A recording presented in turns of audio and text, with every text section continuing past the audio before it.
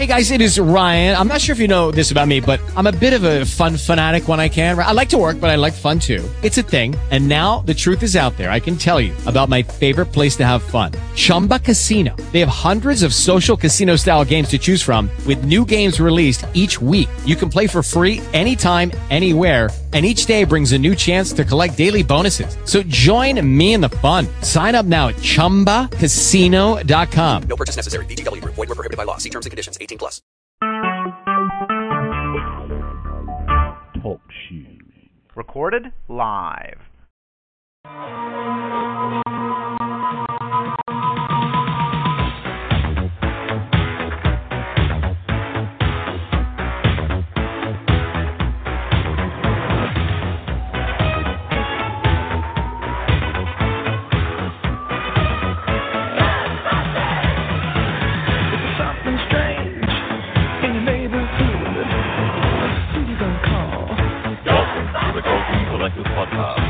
Now, here are your hosts, Dave A.C.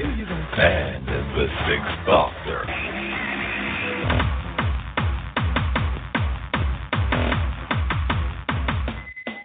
Hello, everybody, and welcome to the Cultum Collective podcast. And right next to me, wearing his proton pack, it's Mr. Dave A.C.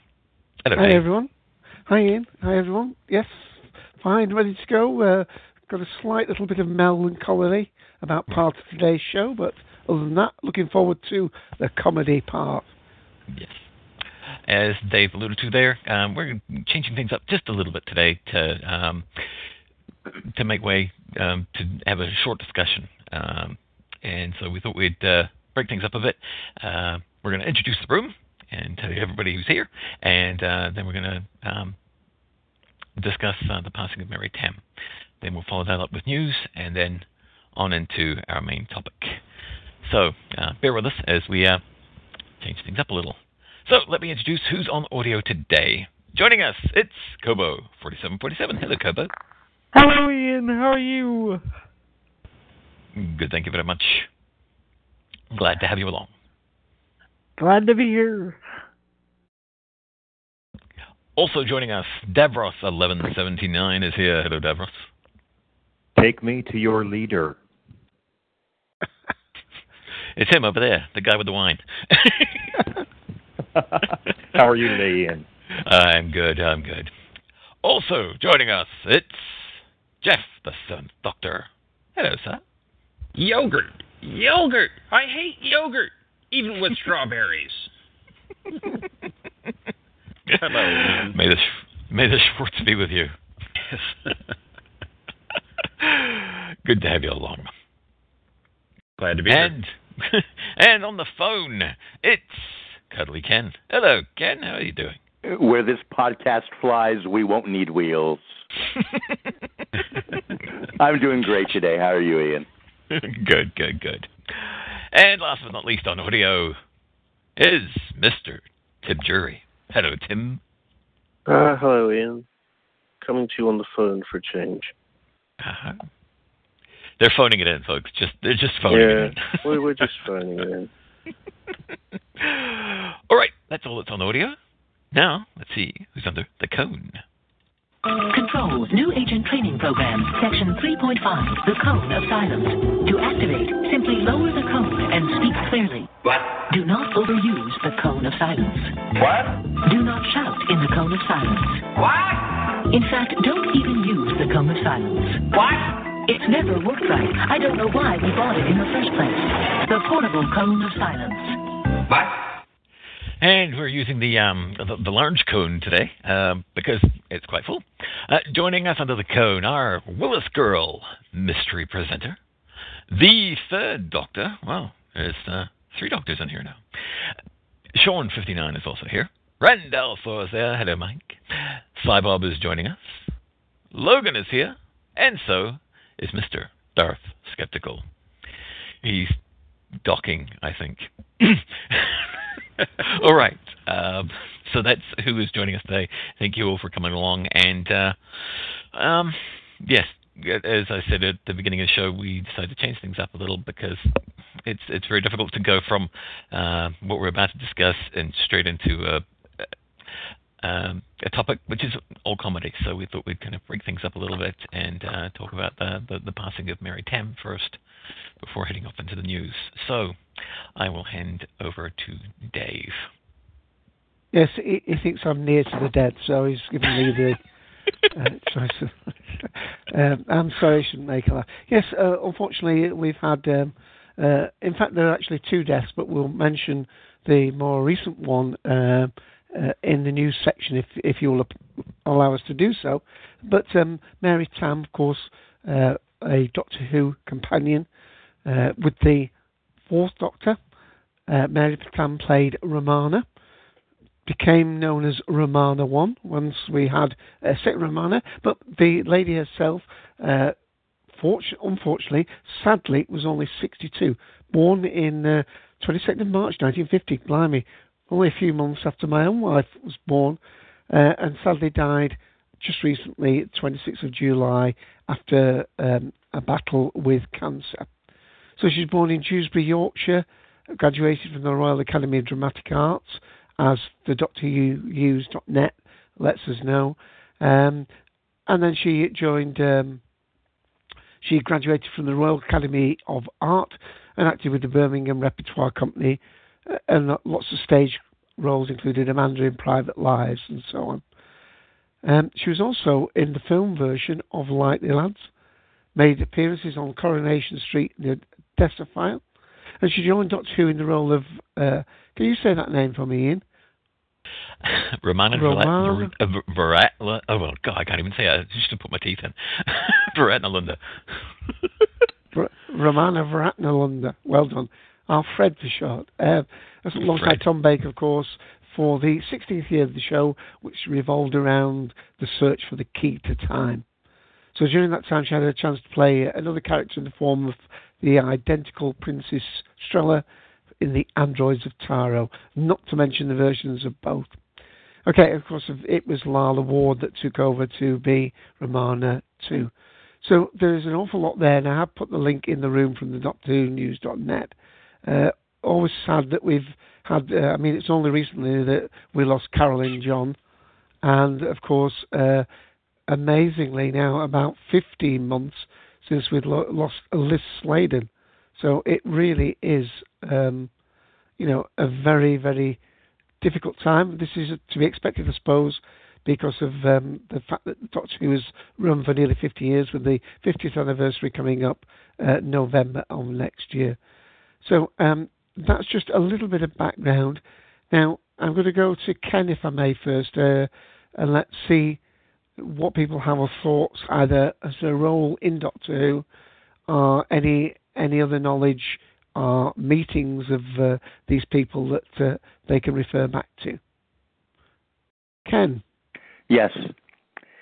This is getting sadder and sadder as the anniversary approaches, that we keep losing part of our Doctor Who family. Mary Tamm only played Romana for 1 season, but to my mind, she's there as one of the best companions ever. Classy, elegant. She was like the Rita Hayworth of Doctor Who. Elegant, and her sparring with Tom Baker was an utter delight. She gave as well as she got. Those looks on his face as she would just engage in such witty repartee back to him, back and forth, putting him in his place, not in a negative way, but as an equal, and always with good nature and wit. And for all the episodes, Ribos Operation, Pirate Planet, Stones of Blood, Androids of Terra, Power of Crawl, and Armageddon Factor, the character progressed. She, unfortunately, from all that was written, thought her part was reverting to just an average screamer or just general stand-around companion, not as an equal. So she left the show, sadly, after 1 series. Not to take anything away from Lala Ward, but always remember her fantastic entrance in that beautiful white dress with the fluffy marabou ruff, that amazing purple outfit she wore, and just her whole attitude of strength and elegance and utter class in the part. Let me just stop you there, Ken, because I should really have played that little intro before I went to you. So let me play that first arrival of Romana into the world of Doctor Who. Fantastic. I'm so sorry, Ken. I'm the holidays off. Doctor? That's the new assistant.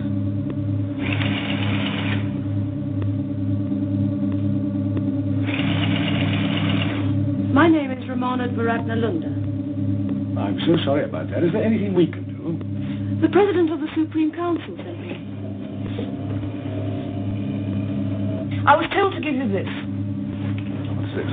According to my instructions, it's the quarter the key of time. Ah. Very exciting, isn't it? Yes, I suppose it must be, for someone as young and inexperienced as you are.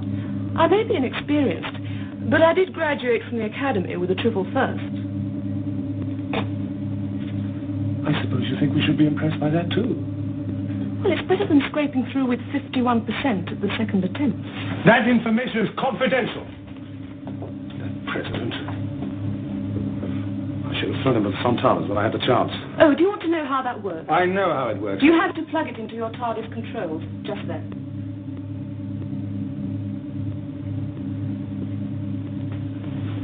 A hole? What's a hole doing in my TARDIS? I put it there. You put a hole in my TARDIS? Never mind, old girl, never mind. I'll soon have it fixed. When plugged into the control console, the core indicates the space-time coordinates of each segment of the... Oh, that's clever. That's very clever. 4180. I'll look up those coordinates. No, there's no need. Well, don't you want to know what planet it is? I know. Serenus Minima. Oh. Just a matter of experience, you see. Yes, of course. What else does it do? Well, it locates the segment at close range once we've landed on the appropriate planet. Well, that could be very useful. And then, when it's brought into contact with the disguised segment, it converts it back into its proper form. What would you like me to do? Well, I'd like you to stay out of my way as much as possible and try and keep out of trouble. I don't suppose you can make tea. Tea? Yeah, no, I don't suppose you can. They don't teach you anything useful at the academy, do they? It's nice hearing Tom again as well with that clip. Anyway, back to Ken. Yeah, that showed a great example of their initial sparring, that she's great at the put-downs for the Fourth Doctor, but as the character continues, there's a warmth and camaraderie, and the equal footing she has as a companion hasn't been equaled until the introduction of River Song years later. So she's singular among the companions, and her appearance in the interlocking series of Key to Time makes her part of Romana even more special. Amazing actress. She continues to do some wonderful work for Big Finish, and evidently before her passing she did record some audio plays for Big Finish with Tom Baker. I think she is also playing Romana in those. So that's really good news that we get part of that legacy left. And that's about it. So sad. She'll be so missed. And she was wonderful. Okay.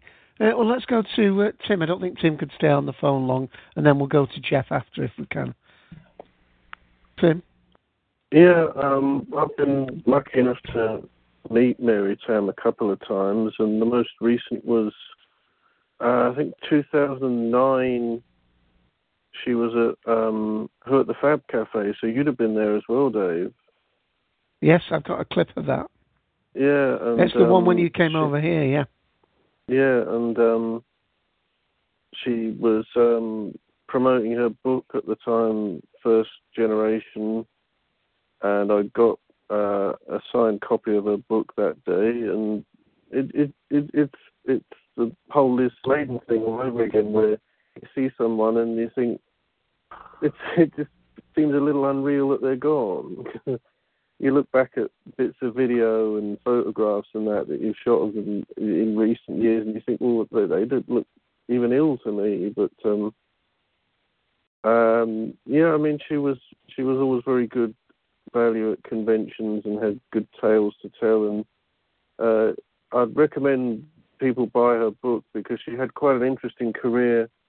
Even before Doctor Who, she was in films and theatre and that, and has a lot of interesting tales to tell of how she sort of climbed the acting ladder and that. Not really got a great deal more to add than that. Okay, well, let me just play the clip that I recorded at the Fab Cafe. I think my main recorder had stopped by then. But so the audio quality is not that good. I'm sure, actually, Tim, you probably got some better recordings of her at the event. This was the first time that Fab Cafe came to Manchester. This was, would you believe it, Tim? That was May 2009, so that's over 3 years ago. There's some footage on my YouTube. So if people type Mary Tamm and T Drury into YouTube, they should find something. Oh, good. Right. Well, this is about a minute and a half. I apologise in advance for the audio. It's not that brilliant. So you started in Doctor Who obviously in 1977. When you got the part of Doctor Who, did you think it would affect your life? I didn't get the part. In Doctor Who. I wish I had, but I got the part of Ramona. Yeah. Change the all award. My Richard Dawkins. But well, let's not go there, though. Did she marry Tom Baker? She did marry Tom Baker first. See, I've got another great story about that, but I'm leaving it for my second book because I was there when things were happening. Really? A lot of gossip coming into the second book. We know a little bit about it now. No. They're going to kill me, but I don't care. I should have left the country by then. No, it's all stuff. It's all funny stuff, actually. So when you started in Doctor Who, did you think it's funny? Sorry, when I started in Doctor Who, you're trying to get a question out. I know.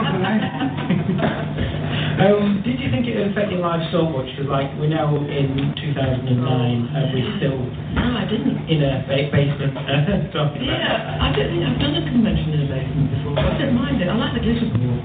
That's making me feel right at the minute. The club Though Tom did say to me that my life would change beyond recognition because I'd be recognised on the street and actually be coming up autographs. Well, that didn't happen because I don't generally dress up or wear makeup.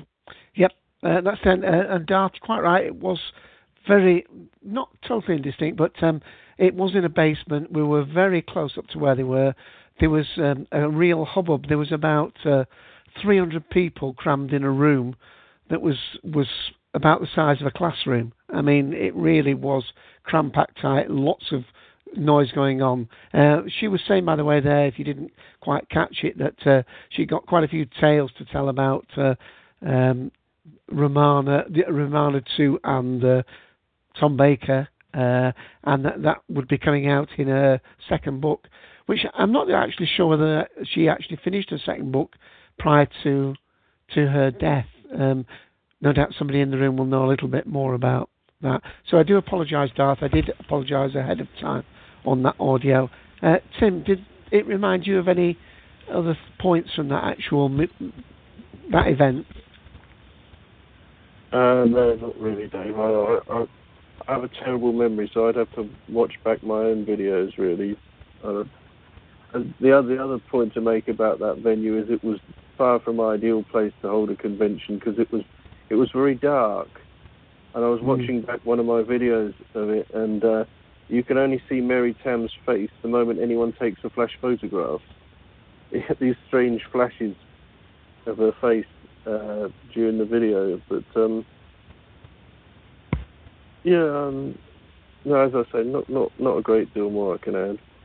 But I'm looking forward to those big finishes next year because it will be good to hear Romana and the Fourth Doctor again.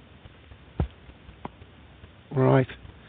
Okay. Well, let us know if you have to drop off, but we'll move to Jeff, the Seventh Doctor, now, if we may. Romana was, Mary Tamm was the fifth companion that I knew of when I was watching Doctor Who as a kid. And, of course, I had Sarah, Harry, Leela, and K9 before seeing Mary Tamm as Romana. And I hope I don't offend anybody by saying this, but as a kid, I didn't like the character. I thought she was stuffy, confrontational, kind of dull. And I just didn't care for the character. But about 7 years ago, I purchased the Key to Time stories on DVD and hadn't seen them in probably 20 years or maybe a little bit longer than that. And I rewatched them, and being an adult at that time, I could pick up on the greatness of her character, the interactions she had with Tom Baker as the Doctor, and it was like rewatching or seeing those episodes as new, and seeing the character as anew, and I really enjoyed her portrayal as Romana, and I liked the fact that she could confront the Doctor and was an equal mind to him, and even though she was inexperienced, she brought some freshness in to the relationship between companion and Doctor, and they were more on equal footing, and I really enjoyed that. Never met the actor. I don't know what she played in other shows or movies or on stage or anything like that, so I really don't know her background very well, but just watching those stories again on DVD really changed my opinion of the character and the actress, and I really enjoyed it. And I really don't have much else to say on the topic. It's very sad to see another Doctor Who actress pass away, especially with the anniversary is coming up, as Ken mentioned, and I'm going to miss her. Okay. Thank you for that. The link I put in the room there to the photo bucket site are actually pictures from the second place, but it gives you an idea of what the venue's like, how packed it was, and how claustrophobic. In fact, the lighting was better on the second one. I think, like Tim, I think none of the photos really came out very well of the ones that I did for the first event. Ian, the Romana You're Sulking clip. Mm-hmm. Should I play that next? Sure. Here we go. It's a nice example. Sorry. It's got what? No, it said what? No, continue on. Continue on. I'll talk about it after. You're sulking. I'm not sulking. That's ridiculous for somebody as old as you are. I'm not old. What? 759? 756. That's not old. It's just mature. You've lost count somewhere. Well, I only know my own age. Yes, but after the first few centuries, I expect things get a bit foggy, don't they? Now listen, it's no good. This isn't going to work. Doctor, you're not giving me a chance.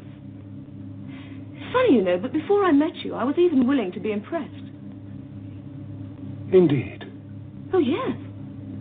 Of course, now I realize that your behavior simply derives from a subtransitory, experiential, hypertoid-induced condition, aggravated, I expect, by multi-encephalogical tensions. What's that supposed to mean? Well, to put it very simply, Doctor, you're suffering from a massive compensation syndrome. Is that the sort of rubbish they're pouring into your head at the Academy? Do you know, I might even use your case in my thesis. I'll show you whether I'm suffering from a massive compensation syndrome. And you're not going back to Gallifrey, not for a long time yet, I regret to say. Read out those coordinates again. 4940, vectors unchanged. Same as before. Distance? 116 parsecs. 116 parsecs. Must be the planet of Rebos. If it changes again while we're in the vortex, we could lose it. On the other hand... Oh, take a chance. I'll make the decisions here. Well, what shall we do? We'll take a chance. Yeah, that's thing I love about that clip is just her showing off her intellect and just not having any of his carry on. But continue on around the room. Okay, Jeff, have you finished? Sorry, I didn't know you were going to come back to me, Well, Dave. no, I wasn't sure that you finished Kobo. Can you mute Kobo a minute, Ian, before we get there? I figured you'd go to Kobo next. I didn't have anything else to say, Dave, so if you want to move on to someone else. We'll go to Kobo then. Kobo? Yeah, I love the key to time stories. Romana was a wonderful companion. I don't know if she's the only companion that stood toe-to-toe with the Doctor, like Ken said, because I think Sarah Jane gave as good as she got as well, but that's infinitely debatable. Lovely, lovely actress. Can't wait for the Big Finish stuff, because she made a much better Romana than Lila Ward. Sorry to any Lila Ward fans out there, but it's the truth. She will be sadly, sadly missed. I loved her, and it's sad to see another part of our Doctor Who family go. Can't really say much more than that. Thank you, Kobo. Okay. Can you just mute Kobo for a bit until we come back round the room again, Ian, please? Okay. We're just taking a little bit of background noise there, Kobo. We'll get to you right after the news. Okay? Okay, Davros. Oh, unfortunately, is he still on the phone? Lost his audio. Oh, you wouldn't believe it, would you? His bath chair lost his audio. Just in case they're on the way back, let me play, jumping rather quickly, I must admit, but to her last appearance on Doctor Who. Do the Fred one. Huh? What about Fred? Would you want to leave that? I ain't got one called Fred. What? You don't have one for Fred? Oh, no. David. Yes, I do. You must have put it in Dropbox after I closed Dropbox. I thought it was the first one I put up. Anyway, enough arguing. Here's this one.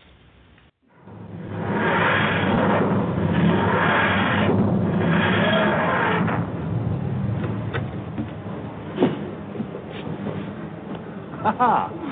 Fresh! It's bitter. Can't stand the cold, stay out of the freezer. Which way? What? Well, you've got the call. Oh, yes. Through there. It's a strong signal. Good, now pay attention. I'm not anticipating any trouble, but it's well to be prepared for these things. Ground rules. Rule 1, do exactly as I say. Rule 2, stick close to me. And Rule 3, let me do all the talking. Is that perfectly clear? You couldn't make it clearer. Good. One more thing.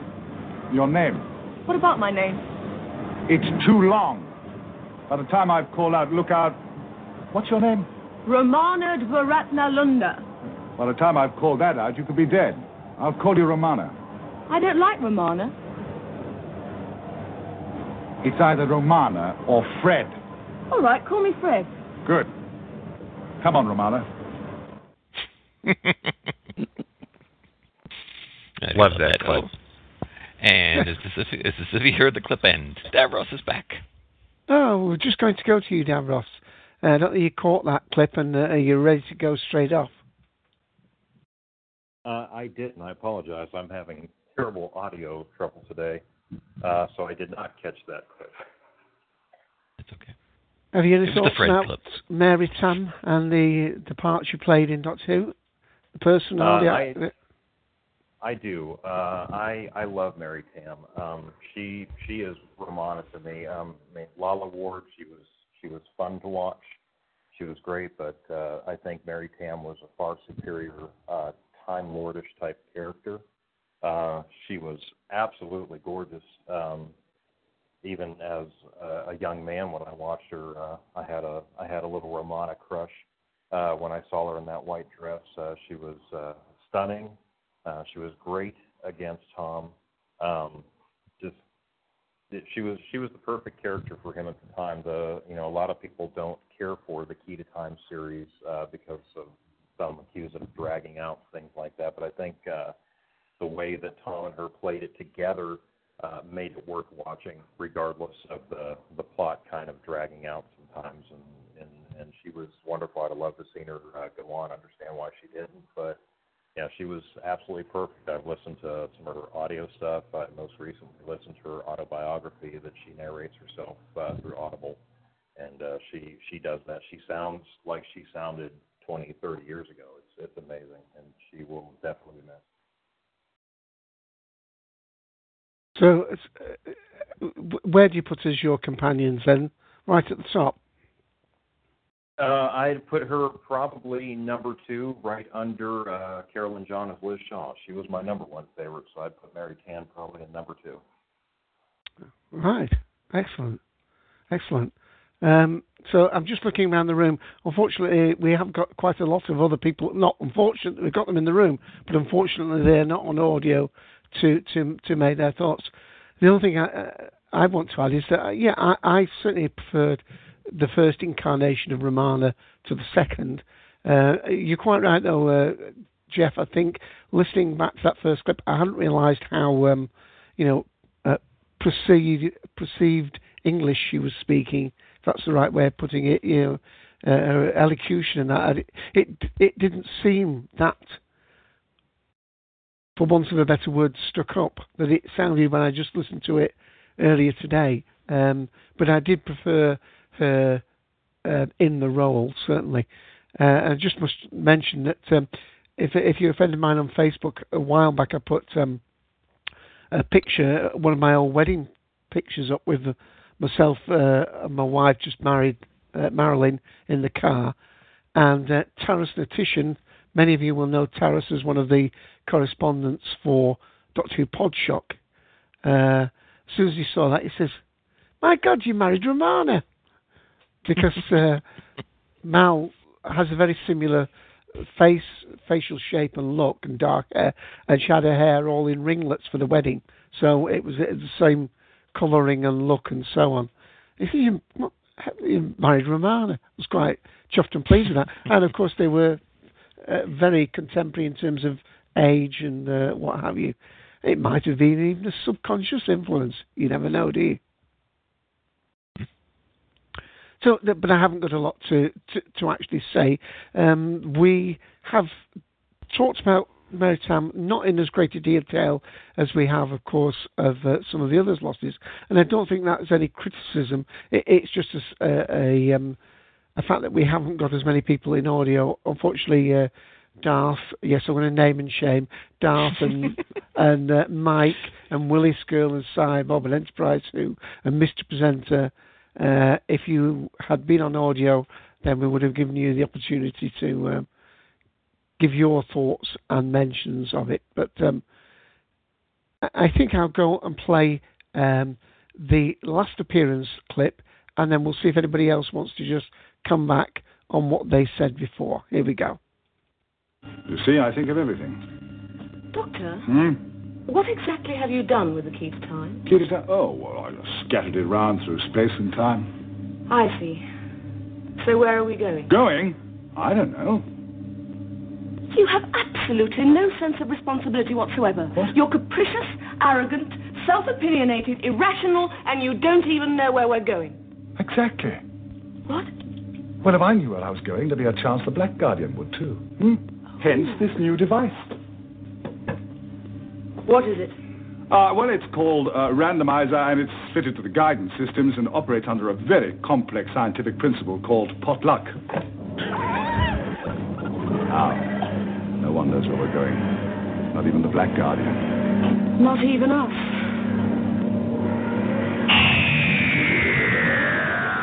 And you can see by then she'd sort of settled well into the part, much completely different really to that first one.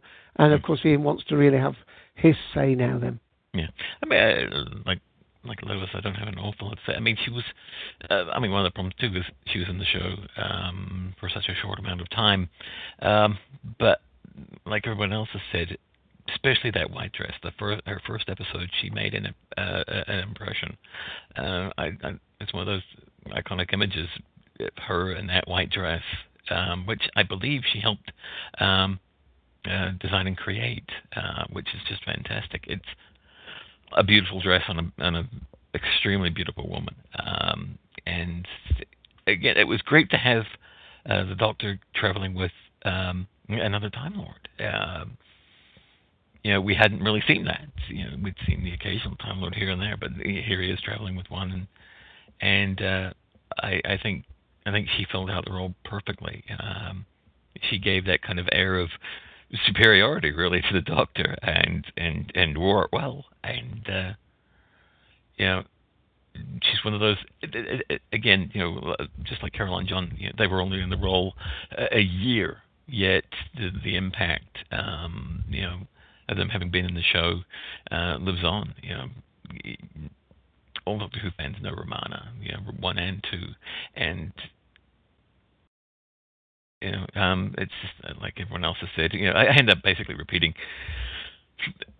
what everyone else has said. It's a sad time at the moment that we seem to be losing so many people, and the really sad thing is, some way before they ought to be going. 62 is just way too early to go, and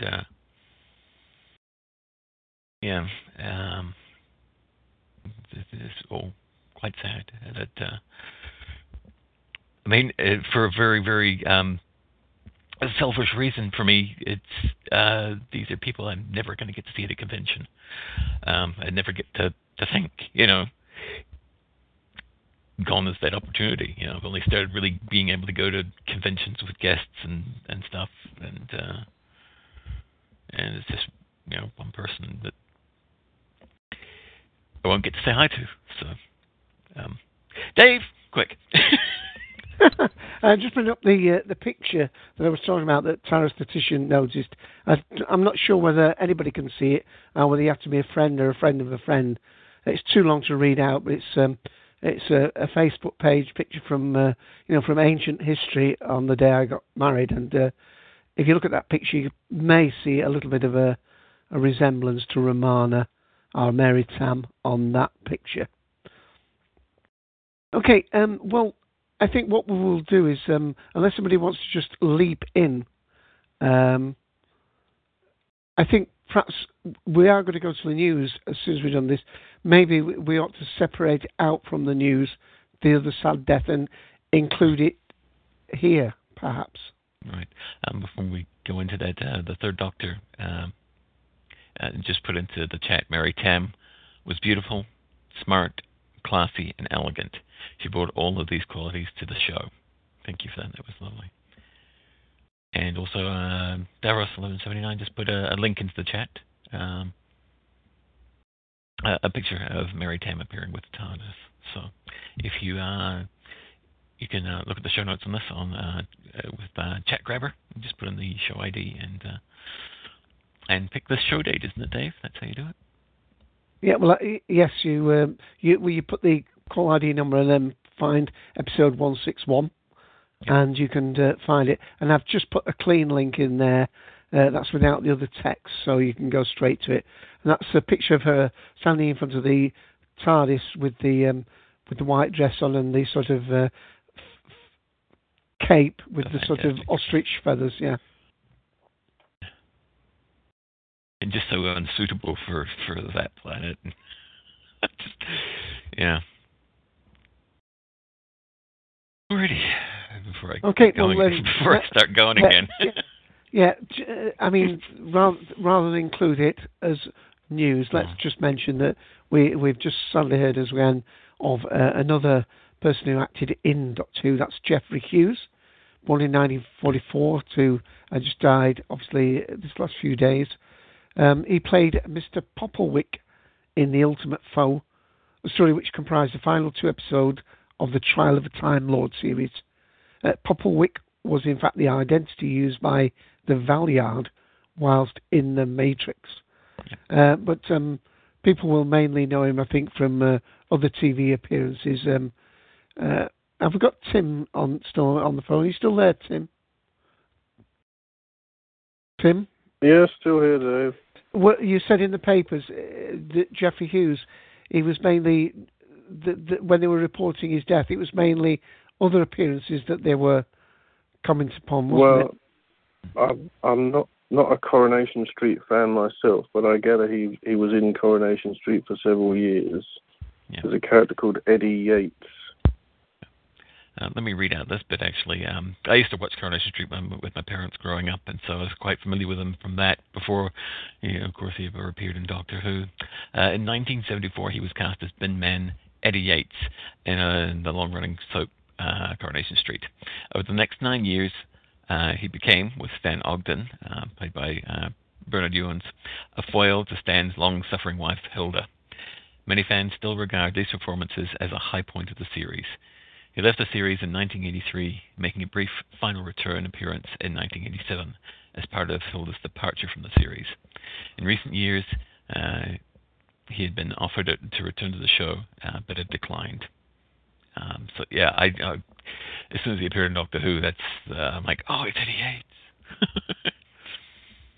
They were a good double act. Him, Eddie Yates, and Stan Ogden, they're fantastic together. So another great actor who we sorely missed, as people are putting into the chat now, on the slow from Keeping Up Appearances, which again, fantastic in that as well. So again, it's just it's not a good week. Yeah. Yeah, I mean, yeah, it is very sad to hear all these stories. And I've just been, thank you for some, was it Jeff, the Seventh Doctor, has put, yes, you can see why people would see that. I'm just going back to the picture that I posted, and it was actually Eric Escamar, that's Bullet 33, that said that, not Paris Natician. You married Romana, fantastic. Okay, but yes, sad news. Hopefully, it will be many, many months and weeks before we have to take time out to acknowledge, a person from Doctor Who. And of course, as always, we should remember that this is a personal tragedy for her family, rather than just for us as fans of a particular show series. So it is always a family tragedy. And I'd echo as well what was said before, that hopefully we still, I think it was Kobo that said, we've still got hopefully some audio of hers to catch and hear. But I'm not too sure whether anybody has been able to find out whether the second part of her book came out or not. Perhaps that's something we can have a little look. I haven't read all the way down to the bottom there. It just says here, the first volume of our autobiography, First Generation, Fathom Films, was published in 2009. And let me see, there is a link to her oh yeah, that's a nice picture. I put a link into her own website, very easy one to remember. It's www.marytamm, or one word, .com. And there's a lovely picture of her there on the front of that. It only seems to have some lovely pictures of her on there, by the way. So while people have a little peruse of that, is there anybody else who wanted to come back, either a final thought on that, or, of course, this other sad death that we've just been talking about, Jeffrey Hughes?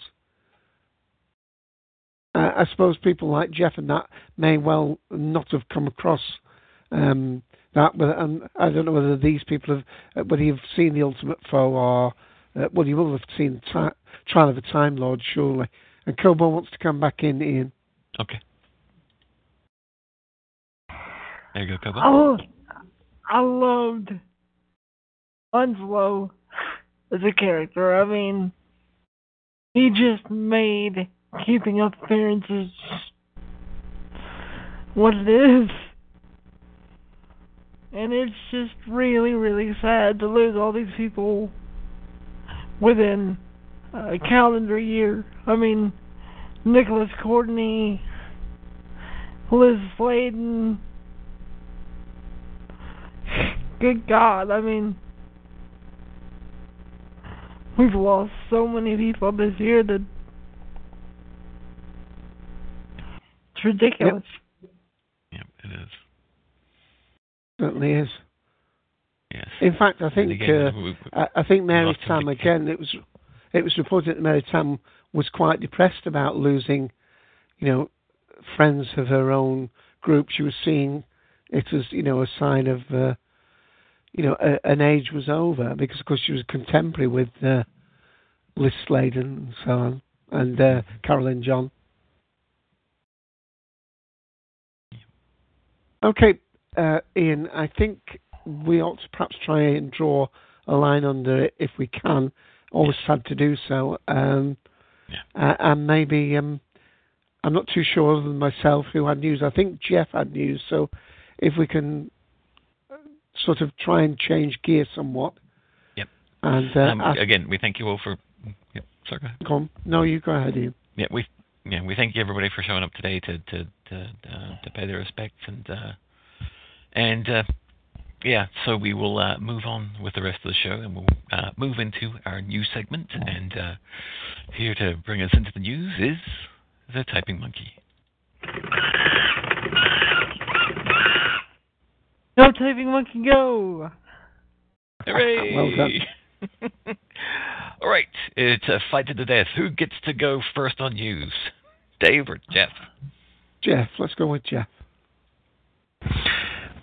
BBC America here in the United States is going to be airing some specials for Doctor Who in the month of August, and they're going to be showing 4 of them on Progressive Saturday, starting on Saturday, August the 4th at 9 o'clock Eastern. And they have announced the titles of these specials. The first one on August 4th will be The Science of Doctor Who, in which they'll explore the real-life science behind the biggest concepts and most iconic ideas in the incredible Doctor Who universe.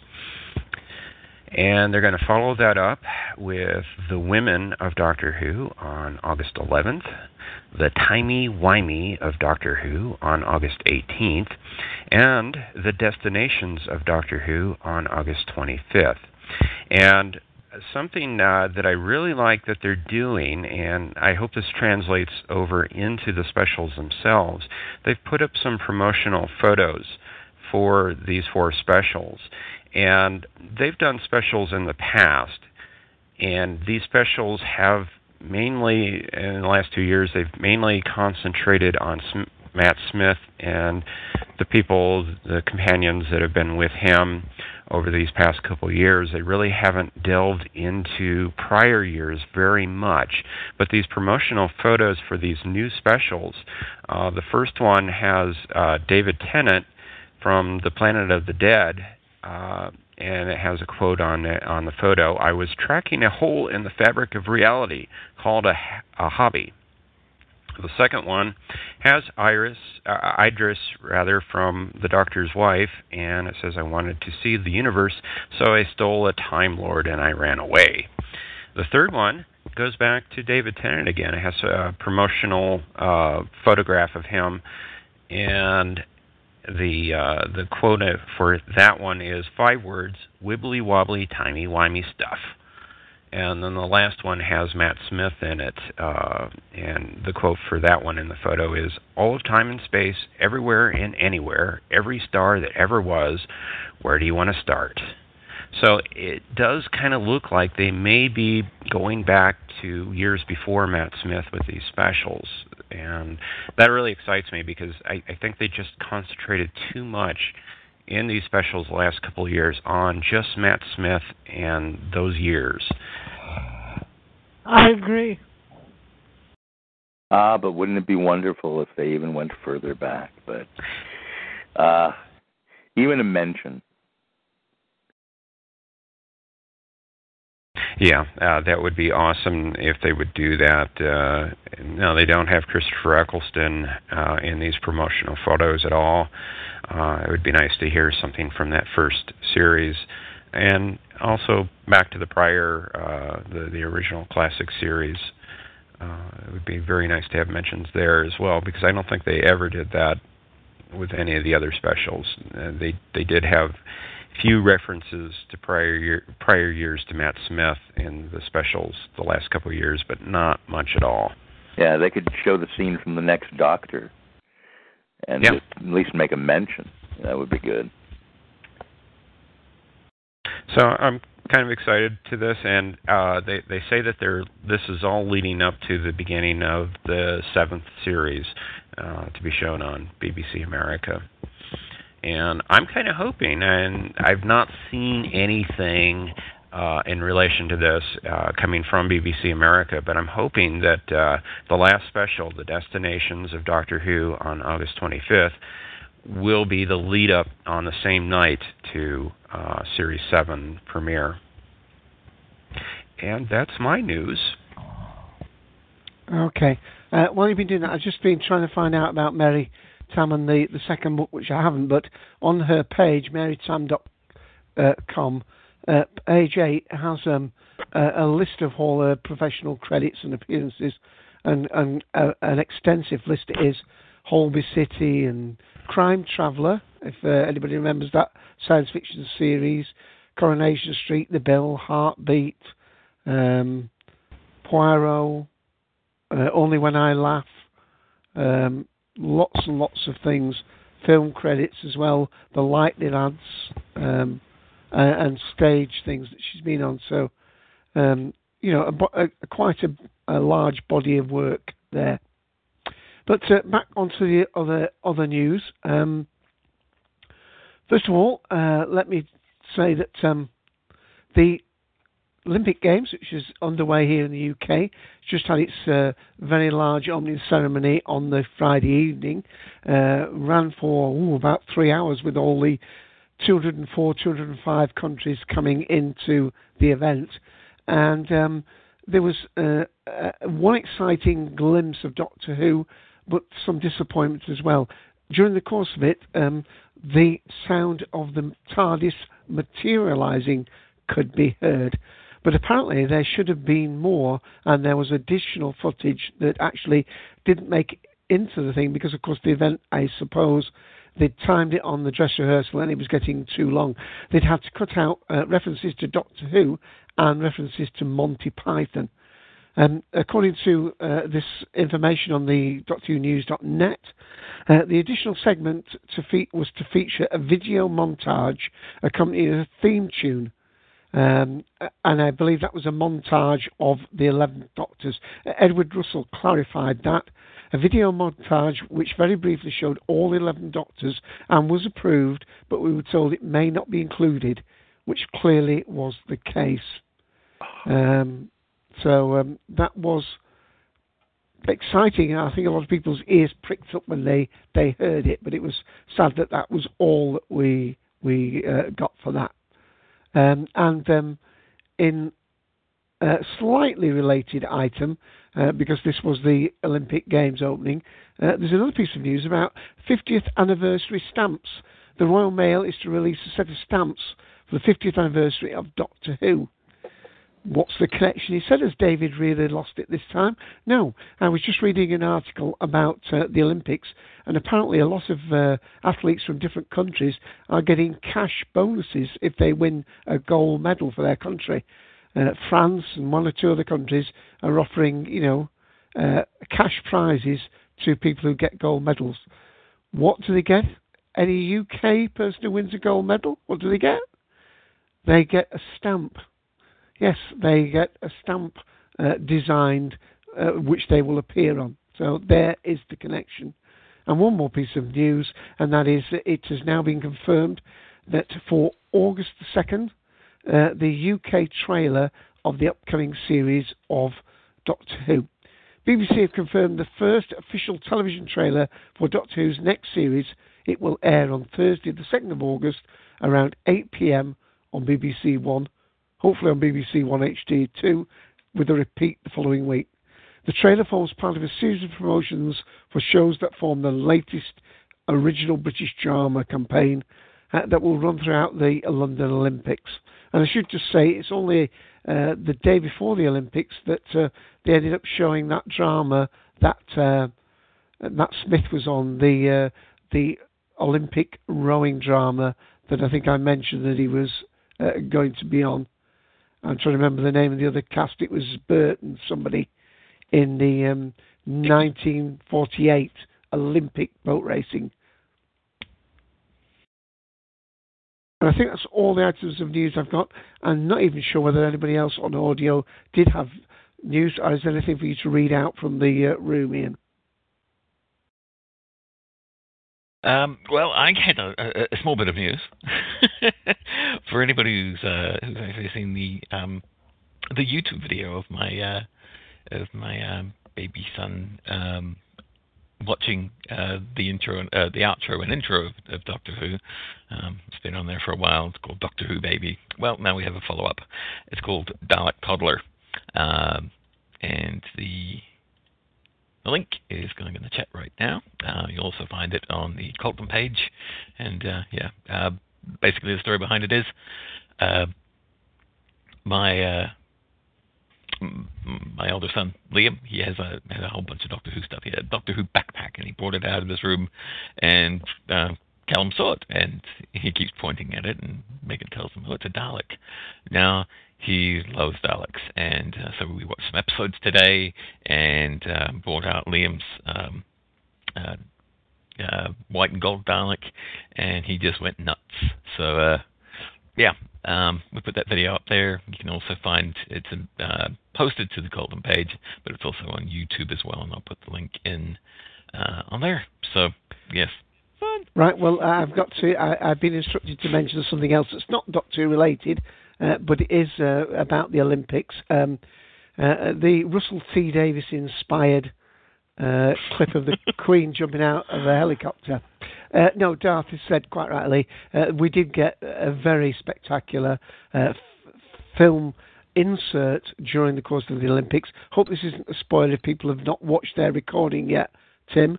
But basically what we have is James Bond arriving, and there's right.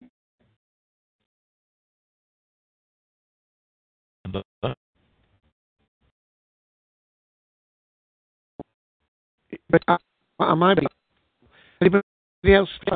Are you hearing me? My audio is stupid. I know yours is. I'm getting. This is though we might be getting breakup. Okay, we will talk slowly. You sound until fine. This passes. Sound fine now? You sound fine to me. Ken, you're on the phone. Try Ken. Hello there. Oh, you there just we go. You sound fine now. You were all broken up for there a we bit, go. but you I think we're back good. to normal. Yeah. I was broken up when we were doing that Mary Tamm thing. Oh, sorry. Thank you, Ken. If ever you hear us break up, Ken, if you're on the phone, please always jump in, because your audio should not be affected so much, being not on the PC. Okay. Okay, what I was saying there, that Darth said that I should mention, of course, that there was a spectacular video insert into the actual Olympic event. And if you haven't seen it yet and don't want to know, just skip on 20 seconds or so. But basically, we saw James Bond arriving at Buckingham Palace, ushered into the room, and there we see a lady sitting at a writing desk, and it turns round, and it is the Queen. And she said, "Good evening, Mr. Bond." And they go out, the corgis are there, having starring roles, and it appears that James Bond and the Queen do walk down the corridor, but then they appear, as it seems, out of the Buckingham Palace, climb into a helicopter. The helicopter hovers over the Olympic Stadium, and then the door opens, and the Queen skydives out of the plane, as does Bond. And then they sort of sail slightly out of the spotlight, and then about 10 or 15 seconds later, the Queen appears in a portal or doorway, having, to all intents and purposes, died down. I'm not too sure how much she thought of it, because she had a rather sour expression on her face for most of the course of the Olympics. Queen always looks like that. Sorry. No. Really... On the barge thing, she was smiling and really enjoying it. But I think she was probably a little bit worried about how it would be perceived. But and there was a marvellous, if I'm going to mention James Bond, there was a marvellous Mr. Bean section where they were playing the Chariots of Fire, and he was apparently in the orchestra working that. That was really funny. I want to come on both of those. I had heard about the James Bond thing. I didn't get to see it till last night. I acquired the BBC footage because you can't trust the American footage, to be honest, because NBC screwed it up. Anyway, but as good as the whole clip was, the best thing about it was the Queen turning around and saying, "Good evening, Mr. Bond." It's just... And it wasn't an actress, it was the Queen, and she turns around, "Good evening, Mr. Bond." And, kudos to her for allowing them to even do that, because, I think it shows her in a brilliant light. I don't think she's got anything to worry about, because it really is truly fantastic, and it's a shame they can't do that for one of the Bond movies, to be honest. But... yeah, that was great. I rewound it and watched it again.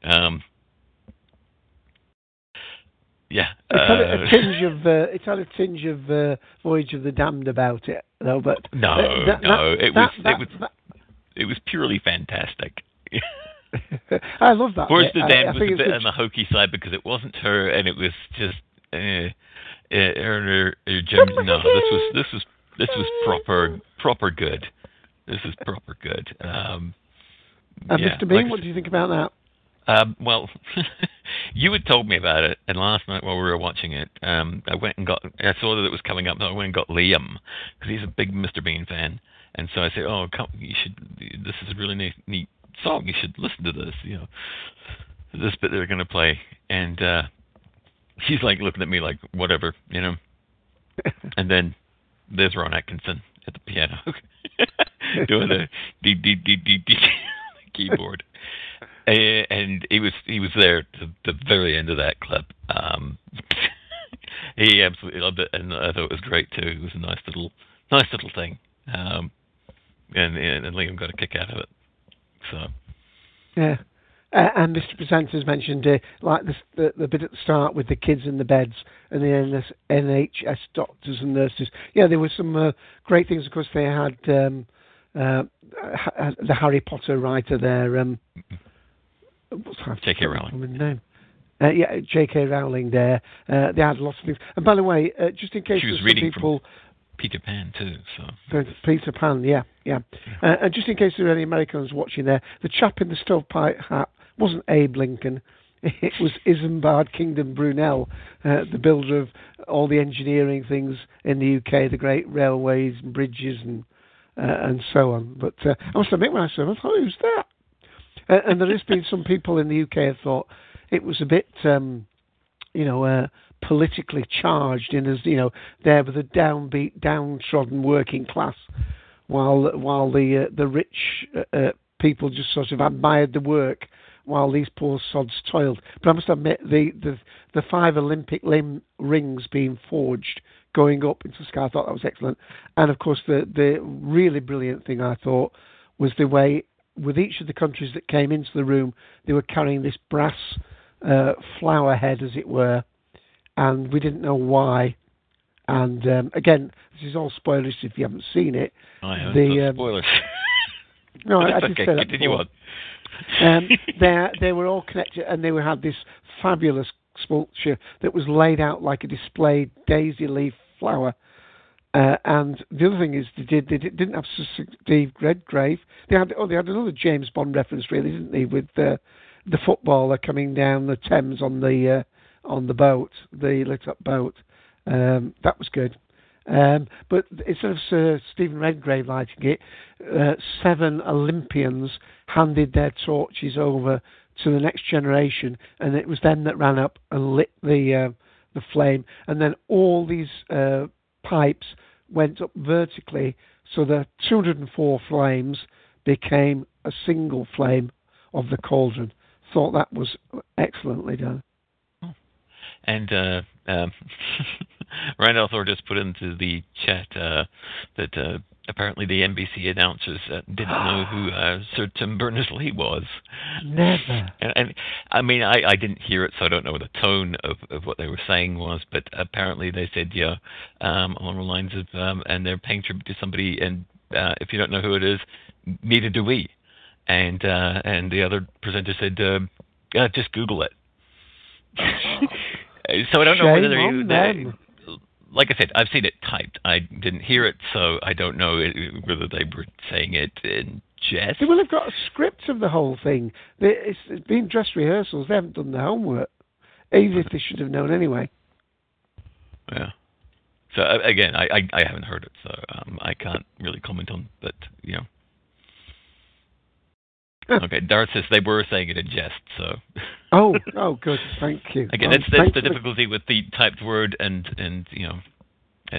news reports. So I don't have TV, so I've just got. Ken does have a quick comment. Go ahead. Okay.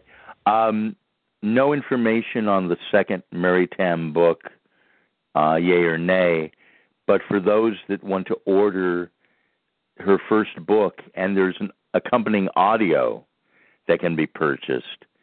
It's from Phantom, Phantom Films, www.phantomfilms.co.uk. And I'm sure that Forbidden Planet and other good stores in the UK have them. But that would be good to check out their website. The book is able to be ordered, plus the audio. There is a limited signed edition. I don't know if that still is available. If anyone is on my Facebook page and they really want one, they can check with me, and I can always try and, if I don't have something, hunt it down for you. But I'll keep a lookout to see if there is going to be a second edition coming out. And a comment on the Olympics, something I just loved when Bond is there and the Queen turns around, I'm doing the double take going, is that her? Or is that a really amazing actress? Is she really doing it? So that was an amazing moment. And the music is very nice, but when she leaps out of the helicopter, the parachute is a Union Jack, yay, and the Bond theme starts. And that is a cheering, amazing moment. And then the way they have whoever's doing it, if that's even a person, the way that segues into her coming out was just flawless. And the lighting of the torches, including, like you said, Dave, Beckham in the boat with the torch carrier and the wind blowing and the flames going behind, is something right out of a Bond film. And that looked fantastic. Yes, because it's like where they passed the O2 Arena, they've done that in actually one of the James Bond films, haven't they? The one where they had the one where it jumped out of the water and into a balloon, and then they had the fight on the so it was really well done. Yeah, David Beckham, of course it was. Yeah, that was great. Thanks. Want to follow up? Oh, go on, Jeff. I wanted to follow up on what Ken was saying. Being a librarian, I have some resources, and I can look into books and things like that.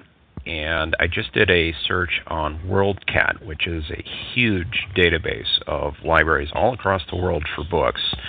And it looks like Mary Tamm only released one book, the first generation, the autobiography. So I do not see a second book for her. That's not to say that there isn't a manuscript sitting somewhere unfinished. So that's true. Apparently, she was going to work on it. So just, if she did, and how far she got. So I guess we'll find out. Yeah, I'm looking at the Mary Tamm Facebook page. There's no information there, I don't think. Right. I think it'll be a while before we hear anything. If there Perhaps they were hoping she would recover from the illness she had and maybe then complete it. Yeah, she was supposed to be at Gallifrey last year, and unfortunately, had to cancel because of her illness. No one, she wasn't making it public, of course. But let me just read. I've just found the Facebook page for the Phantom books or Phantom films, whatever it is. They've got a lovely picture of her there, and let me read what they've put. As you can imagine, Paul and I are devastated to hear the news. Our condolences go out both to Marcus, Lauren, and Max. We miss her sense of humour, her emails, affectionately known to us as Tamm Spam, and above all, the gossiping. We won't half miss you. So that's, of course, her husband and her 2 children, Lauren and Max. I think those are the names of her children.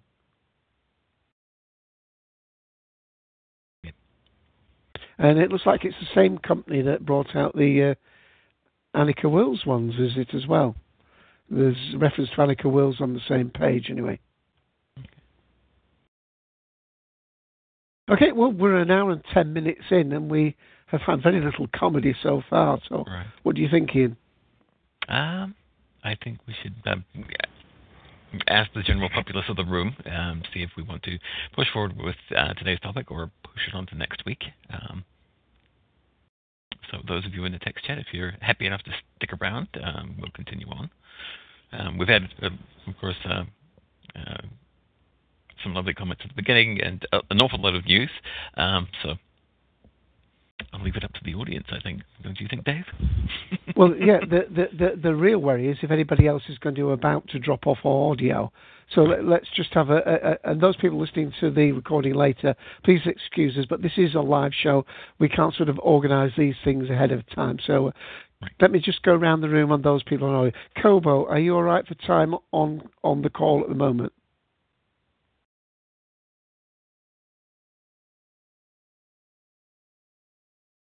Well, while we wait to see if they get an answer, Jeff? Yeah, I'm good for time. Okay, Jeff, how about yourself? I'm good for time, Dave. Okay, Davros? As long as the audio holds out, I'm good. and Ken? I'm good for time. It's fine. Okay, and maybe possibly those people who are in the room will consider coming on audio for us. We don't need to spend a great deal of time on this. The only thing that may stretch it out somewhat is not so much what the topic is, by the way, is top 10 sci-fi comedy movies as from an IO9 page list. And I will put the link into the room. It starts at 10 and works its way up to number 1. I suppose the main thing that could take time is if we find that there are some of our favourites that have not been included. I haven't really got many clips, and I may even decide not to play any, really.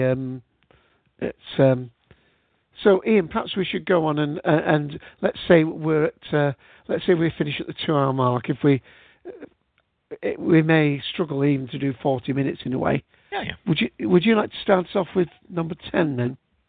All right, it's an interesting list. Again, we've stolen a list from IO9. The 10 greatest science fiction comedies. It's a bit of an old one. It says Land of the Lost is the latest cinematic attempt to combine science fiction and comedy. So it's a little old, the list. But hey, we don't care. It's a list. Coming in at number 10, it's Spaceballs. The particulars. Mel Brooks' Star Wars parody is from his latter, weaker period, and lacks some of the wit and inspiration that made Blazing Saddles and the Young Frankenstein classics. Neither Bill Pullman's Han Solo character or Daphne Snowy's Princess Leia are particularly memorable, placing most of the comedic responsibilities on the rest of the cast. This is good. I think it's a funny movie. I don't care.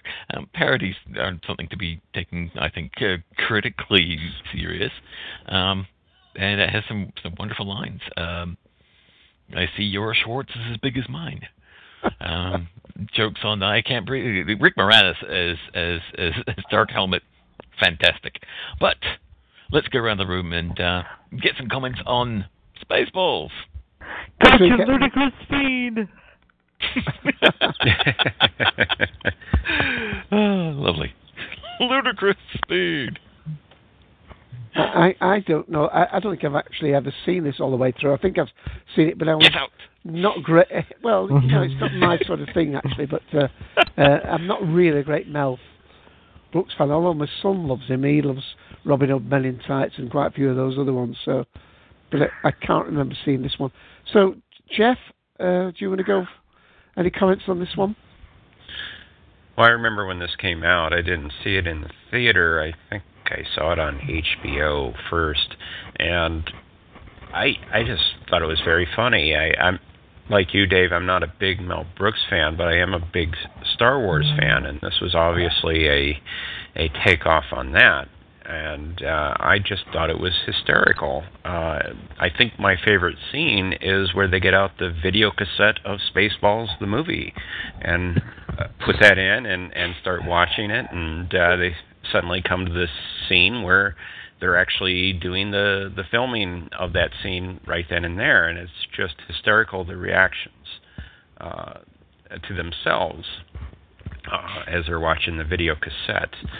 And yeah, it was a lot of fun, and they did a lot of other comedy bits from other sci-fi series like Alien and Star Trek, and just a bunch of other sci-fi series. And it was a lot of fun to watch that movie. And I haven't seen it in a while, but I'd watch it again if it came on TV. Okay. We've got Mr. Presenter here, Ben. Ben, is there any comments you want to make about the early part of the show before you make comments on Spaceballs?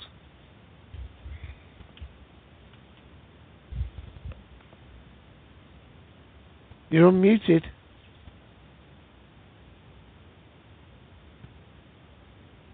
Right, it looks as though you may have to do something with your audio settings. Jeff, can you just type in text something to Mr. Presenter, please? Just say we did try and come to them, but we're not sure whether they can hear us. No? Oh, there he is. Sorry. So I didn't realize you were talking to me. Okay. Well, that's your name, Mr. Presenter? Yeah, sorry. I thought you were going to someone else, but... No, I realised it may be better to go to you first, just in case you had any comments about all that's gone on before we get too deeply into this theme. I don't know. You want to comment on all the news items or the Mary Tamm item that we did before as well? No. Okay, Spaceballs. Have you seen it? Yeah. I enjoyed it, especially kind of the sliding Darth Vader with the mask and the heavy breathing. Like the person like playing the bad guy where he had trouble like trying to breathe. And then also I can't breathe in this thing. Yeah. And also the bit with the Statue of Liberty.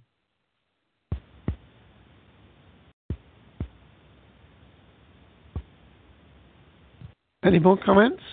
I mean, on this particular one, number 10. I mean.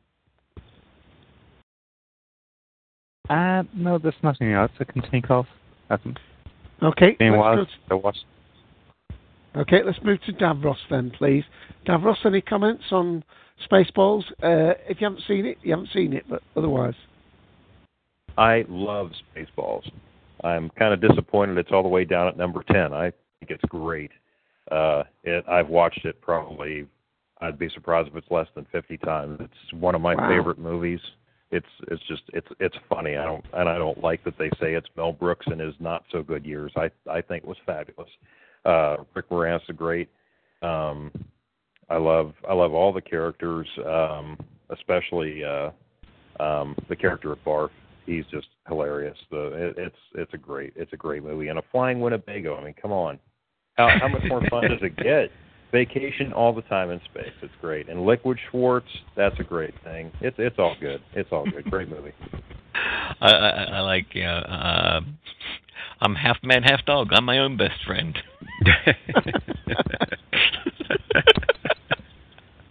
Oh dear. I'm getting a vibe now. If you've got a childlike, no, I won't go there, Ian.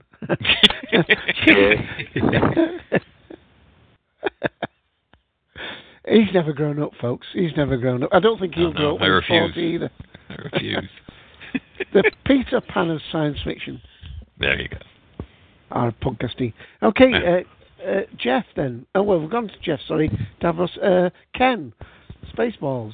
I won't grow up. I won't grow up. I won't grow up. Okay. Big Mel Brooks fan. I like Spaceballs. Can't say I love it. It maybe came a little too late for this big kid to really adore it. I think Hardware Wars, the Star Wars parody short, does it better.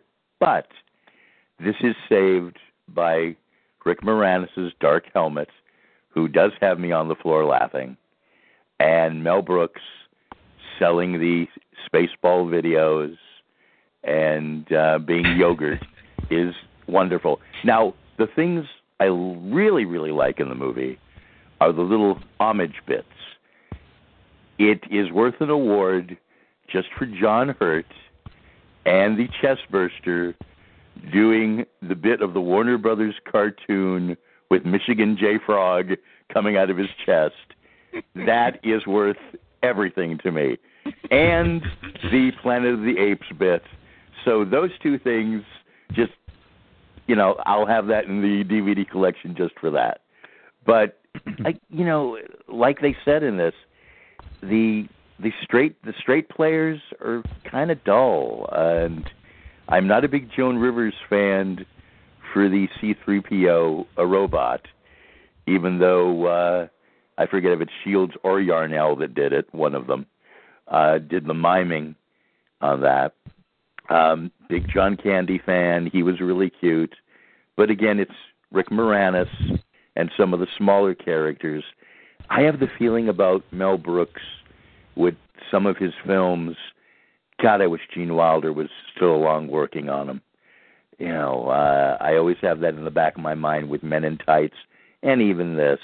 I can imagine Gene Wilder doing anything in this movie and being incredible. But, definitely a fun film and worthy of being number 10. Excellent. Okay, can you unmute Kobo, Ian, and we'll go to Kobo. Certainly. And we'll give Kobo a moment to hear that they are unmuted. So, Kobo, you're now unmuted. Spaceballs.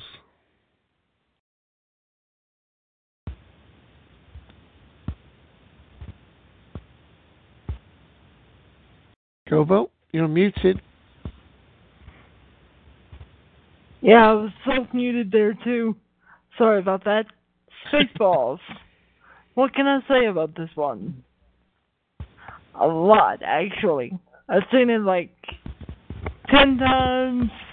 I love it. Especially when they're searching for the princess with the fine-tooth comb.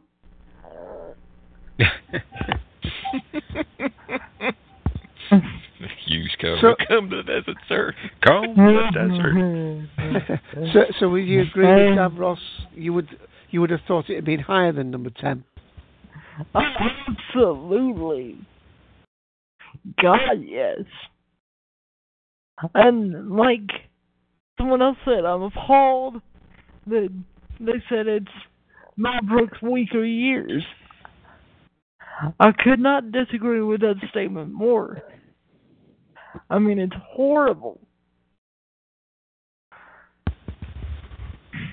The reviewer... The statement's horrible, not the film, I take it. Yeah. I mean, the reviewer who made that statement should have an exam. I mean, this is one of my favorite all-time movies. I mean, and one of my favorite scenes in the film is also when they watch the movie and they see what the princess is doing by the power to fast forward. And jamming the radar is a hate Roger Jim Lone Star. One of the greatest lines ever. Only Lone Star would do this to me.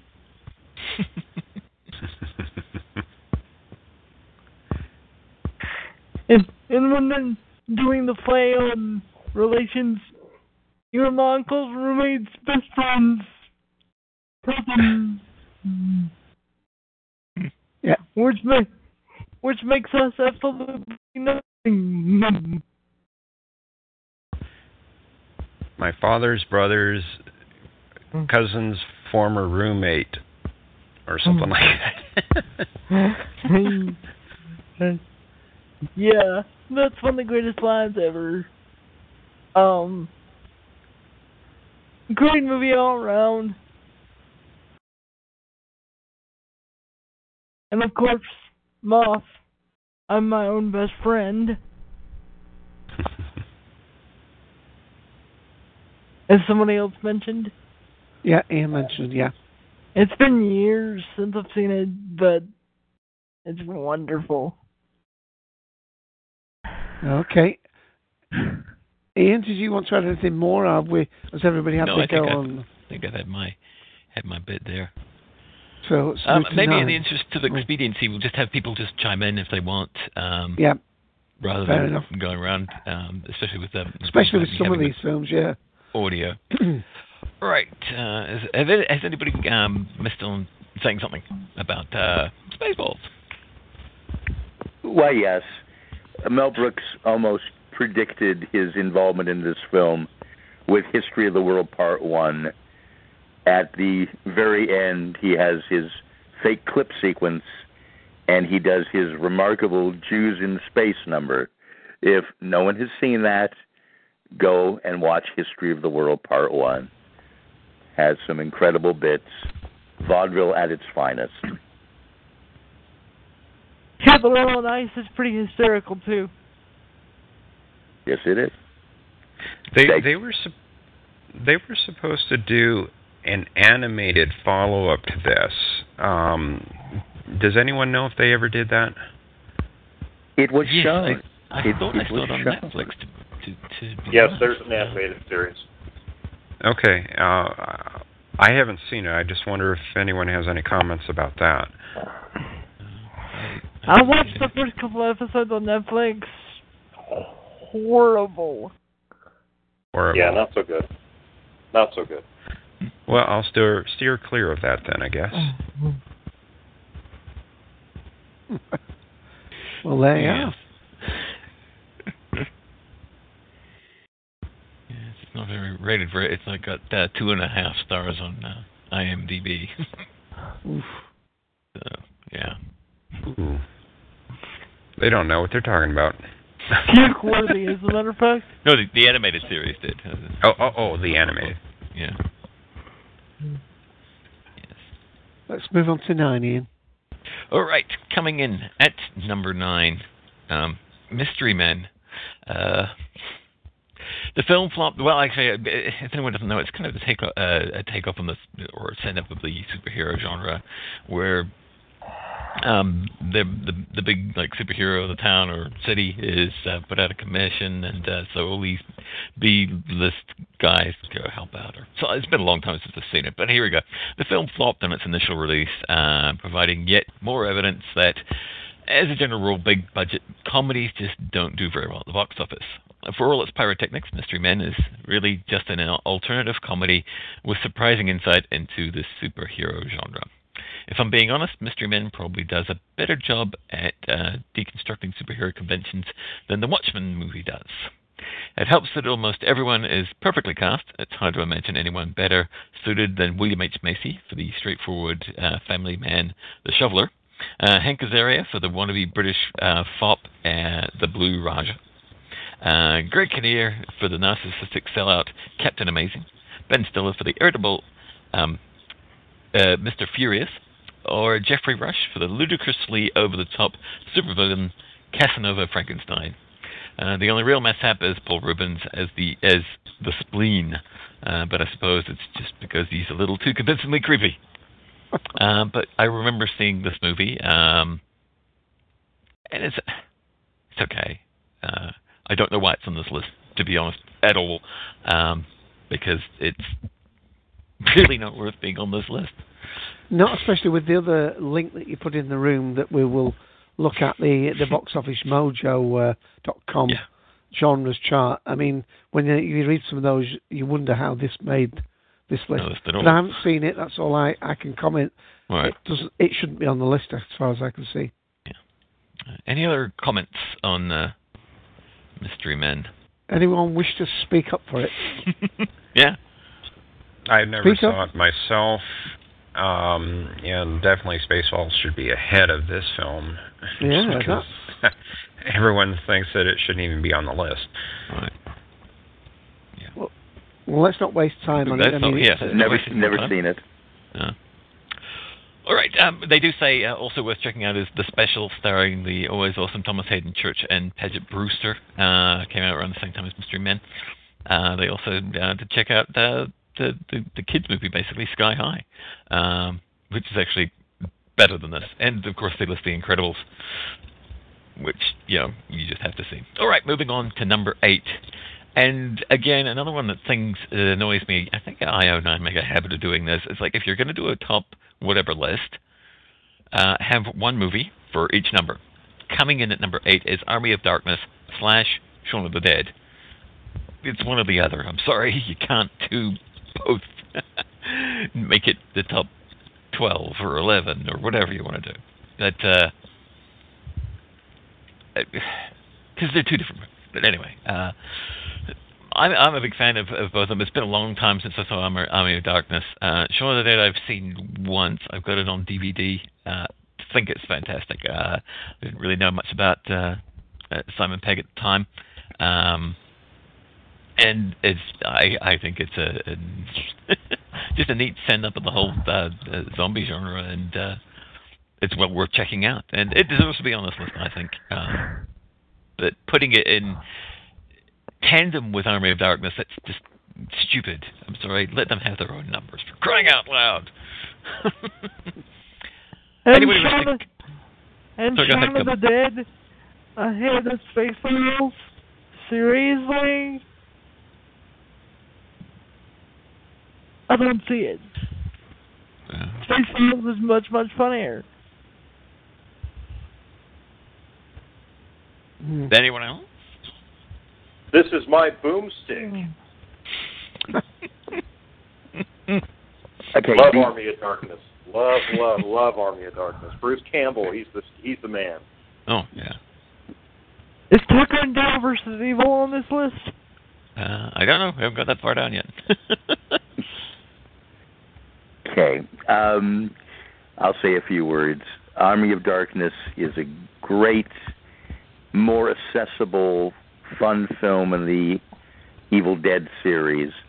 I think Evil Dead 2 is a better film, but it's much more in the horror genre.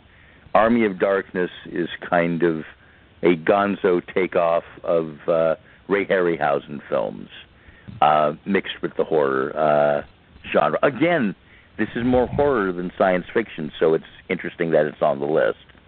But Bruce Campbell is a force of nature. His chin and his attitude and his humor is incredible. Nobody says groovy like he does when he cuts his arm off and attaches a sawed-off shotgun to it. Evidently, I think the title of the film was supposed to be Medieval Dead originally, but they thought Army of Darkness was a bit more accessible to the audience. I think they're going to be making a remake of Evil Dead eventually, and Bruce Campbell will have nothing to do with it, which I think will hurt it terribly. Shaun of the Dead is a perfect send-up of the whole zombie genre. It's hilarious, and then it takes a mid-swing, and it gets really touching. You really start to care about the people. You care about his mom and dad. We have the wonderful Prime Minister from Doctor Who, and we have Bill Nighy, so there's a nice Doctor Who connection there. And Simon Pegg is fantastic. I also recommend checking out Hot Fuzz, which is a big send-up of every cop show and the whole police genre, crime genre that's ever been done, which is really, really a lot of fun. And both worthy to be on here and lots of fun. Yeah. There's one scene I really love in Shaun of the Dead is the whole his plan. I can't remember how it goes because it's been a while, but he basically talks everybody through exactly what they're going to do, and they're like, "Oh, what happens if this happens?" But at each and every one, they basically end up at the pub, being hauled up at the pub, and they're like, "Oh, why do we always end up at the pub?" It's like, "Well, because there's beer there." But yeah. So, anyone else want to come in on either of these two movies? I want to say Hot Fuzz is hilarious as well. Yep, it is. All right, well, we'll move swiftly onwards. Just stopping quickly to mention they're worth checking out. For more Bruce Campbell goodness, look no further than Evil Dead 2. If you must look slightly further, then check out Bubba Hotep, where Campbell plays an aging Elvis Presley at a nursing home who teams up with a black JFK to fight a mummy. It's as awesome as it sounds. Fans of Shaun of the Dead should definitely go give Wright and Pegg's series Space a try. It's not science fiction, but it's one of the most profoundly geeky series ever made, and I will attest to that. It's fantastic. If you haven't seen Spaced, you owe it to yourself to watch it. All right, number 7. And I kind of agree with this one being in the list. It's a stretch at being sci-fi, but hey, it's Groundhog Day. I've got a clip for this one. Okay, go ahead then, sir. It's Groundhog Day! Groundhog time. 1,000 people freezing their butts off waiting to worship a rat. Weatherman Phil Connors is spending the day in Puxatawney, Pennsylvania. Phil? Ned Ryerson. I did the whistling belly button trick at the high school talent show. Bing! Bing! But Phil's about to find out he's not just stuck in Puxatawney. Will you be checking out today, Mr. Connors? Chance of departure today, 100%. He's stuck It's Groundhog Day! in Groundhog Day. I'm reliving the same day over and over. Phil? Ned Ryerson? Bing! Do you ever have deja vu, Mrs. Langston? I don't think so, but I could check with the kitchen. Well, it's Groundhog Day. Again? At first, he was a little anxious. Phil? What? Will you be checking out today, Mr. Connors? I'd say the chance of departure is 80%. I'll stop it there because it's a long clip. Alrighty. Yeah, like I said, great movie, funny, stretch the sci-fi. But yeah, I anybody in the room? Oh, I liked it. I think it's about the one, apart from Ghostbusters, it's the one Bill Murray film that I really enjoy. I mean, this is right up his street. I think it is a brilliant film. I always love time travel films anyway, so it gets my vote for that. And it's funny, and one would think that being so repetitive, it would actually grate somewhat. But the way it's been interwoven and revealing things as it goes along, and of course Andy McDowell, is it? I never know how to pronounce her first name. She's absolutely fabulous as a counterfoil, and you see it's worthwhile him actually trying to win her over. But some really, really good clips in it, and the way. I mean, I love the part where he goes to this piano teacher and has to have a lesson. And of course, every day, as far as she's concerned, he's having his first lesson. And then she's amazed. And then you go into this room and he's playing this concert music or something, and then he sees it and then he switches to jazz. I mean, I love that particular scene.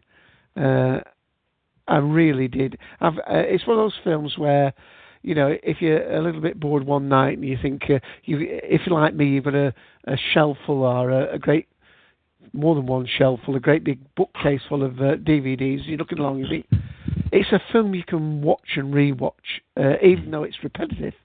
So I would put this, I'm not saying I put it in the top 5 of any comedy movies, but compared with the ones that are on this list, I would put it further up the list. And Davros might need unmuting, and it looks as though they've dropped out and come back in. It's a day for that kind of thing.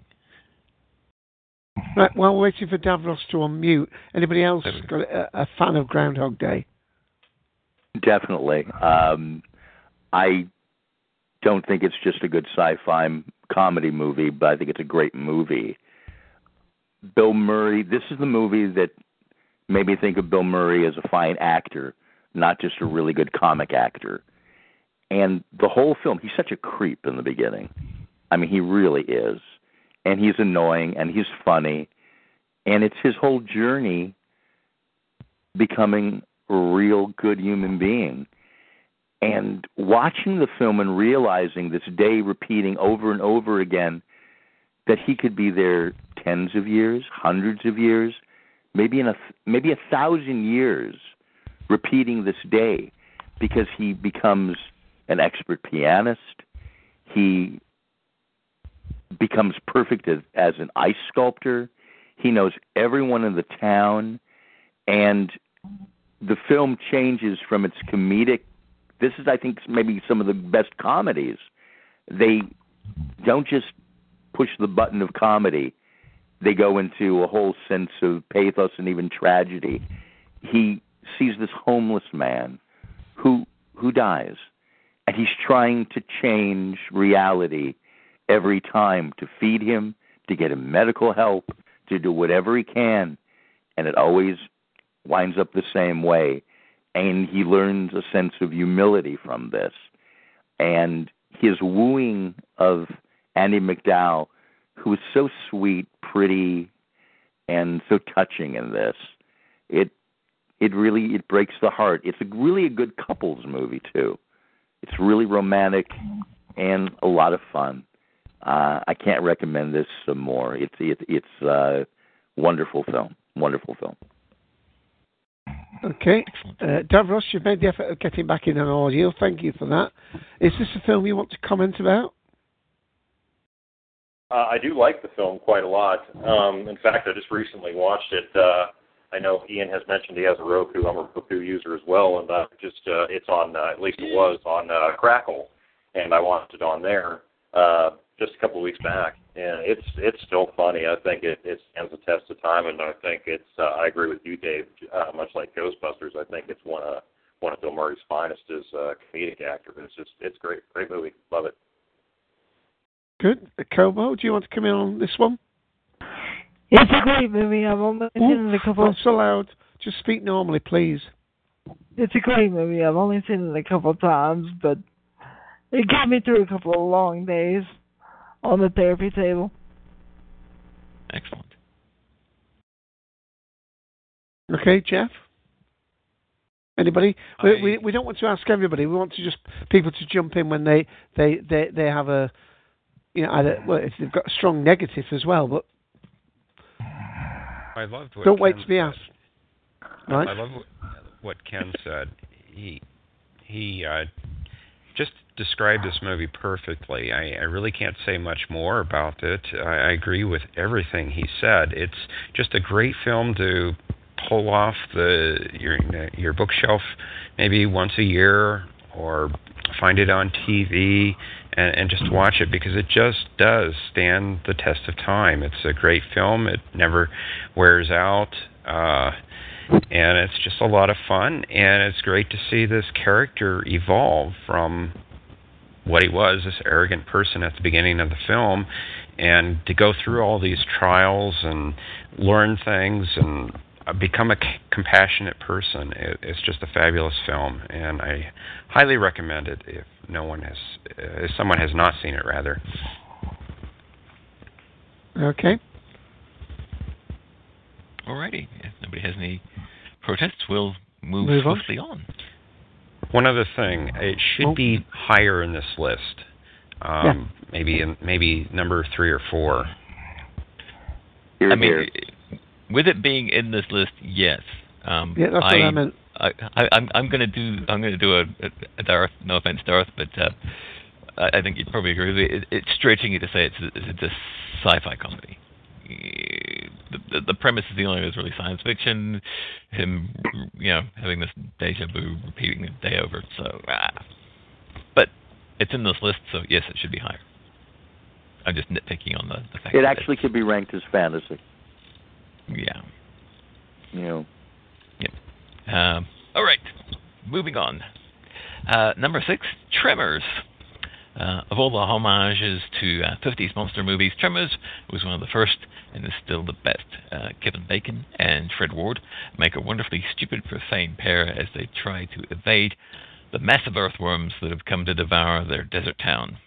The other 12 residents of Perfection, Nevada are just as fun to watch, with the survivalist couple and their well-armored rec room a particular highlight.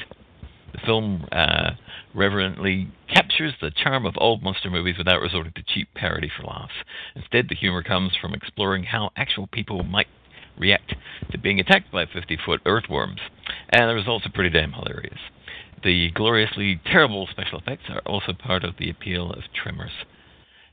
If, as is sadly inevitable, they ever remake Tremors, I can only hope the graboids don't make the leap to CGI. Some things really ought to be sacred. I have not seen this movie or any of the sequels. I am aware of them, but so anybody from the room, just jump right in. Well, I'm surprised. Go on, Koba. Go on. I would not consider this a comedy. That's exactly what I was going to say. Yeah. I have to agree with that. And to me, it was a bad film. Yeah. It sounds as what we're three saying then. If it was a comedy, it was unintentionally funny. Yeah. I call it more a bad horror film than anything comedic in and of itself. Right. I think the only thing funny about it is they made sequels. Well, and the characters' reactions to the earthworms is kind of funny, and Reba McEntire actually does a pretty nice job in this. It's a gross out Saturday afternoon kind of fun, straight to DVD type of movie. That's how I always viewed it. I wouldn't have it on this list. No. What I remember is I've never seen it, but I was at the cinema and I think they were doing a trailer for this, and I remember thinking that's too frightening. I'm not going to go and watch that because I don't like horror films. To me, it was more like Alien. It is more horror than science fiction, so I'd put it as horror for a start. And to me, they didn't seem, certainly in the trailer they showed at the time, there didn't seem to be any horror elements other than the poor acting in it. So I'm not too sure it should be here, unless, of course, as it said, it can be viewed as unintentionally a comedy film. Yeah, I've got to interject something that's really should be on this list that has been missed. And since we talked about Rick Moranis earlier, the musical version of the Roger Corman film Little Shop of Horrors, which has a science fiction bent to it, is a really nifty musical sci-fi send-up, great effects and puppet work by Henson Studios, and it's missing off this list. And it is a blast with genius performances and great singing, especially by Ellen Greene in it. And to have something like this on the list, people at IO9 need to get their heads checked. But there you go. Well, we have another list that we will read through very briefly at the end, but I don't think it's even on that, Ian. Yeah, I put another list in there. It's just basically a science fiction comedy box office list, which I dropped a link for. from Box Office Mojo to give basically people an idea, looking through to see if there's anything they forgot, and we'll cover this at the end, where people can interject ideas that they have for this list, and in ways that IO9 kind of missed the boat on it. One of the reasons why we picked this list is because of that sheer fact. A, it's a very short list, and some of the things just don't really add up. Right, Tremors is Mystery Science Theater 3000 worthy. Yes, there you go. Right. Well, let me introduce the next one for you, Ian. Okay. With a little theme.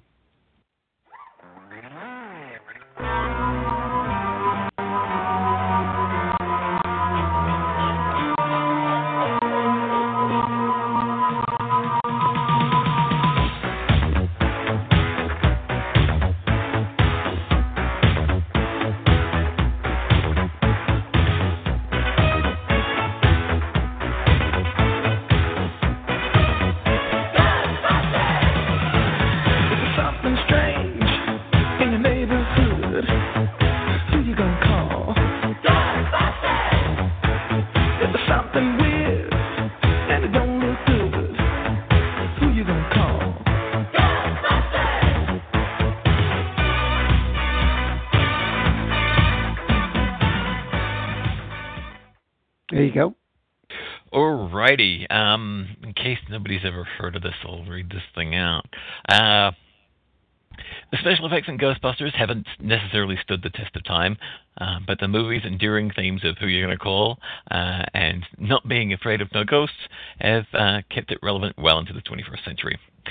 Dan Aykroyd has always struck me in interviews as being far more interested in the paranormal than any normal person should be. It's possible his claims that he sincerely believes we will soon be visited by ghosts are all part of his elaborate joke. But if so, it's a serious commitment to a bit. Either way, he and Harold Ramis,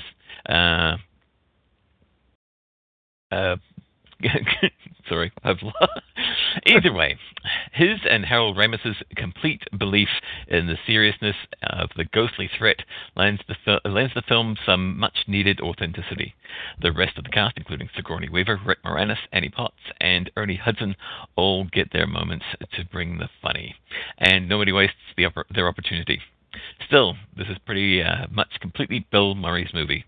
Legend once had it that he didn't even read the script, instead electing to ad-lib all of his lines. That's since been denied by pretty much everyone involved.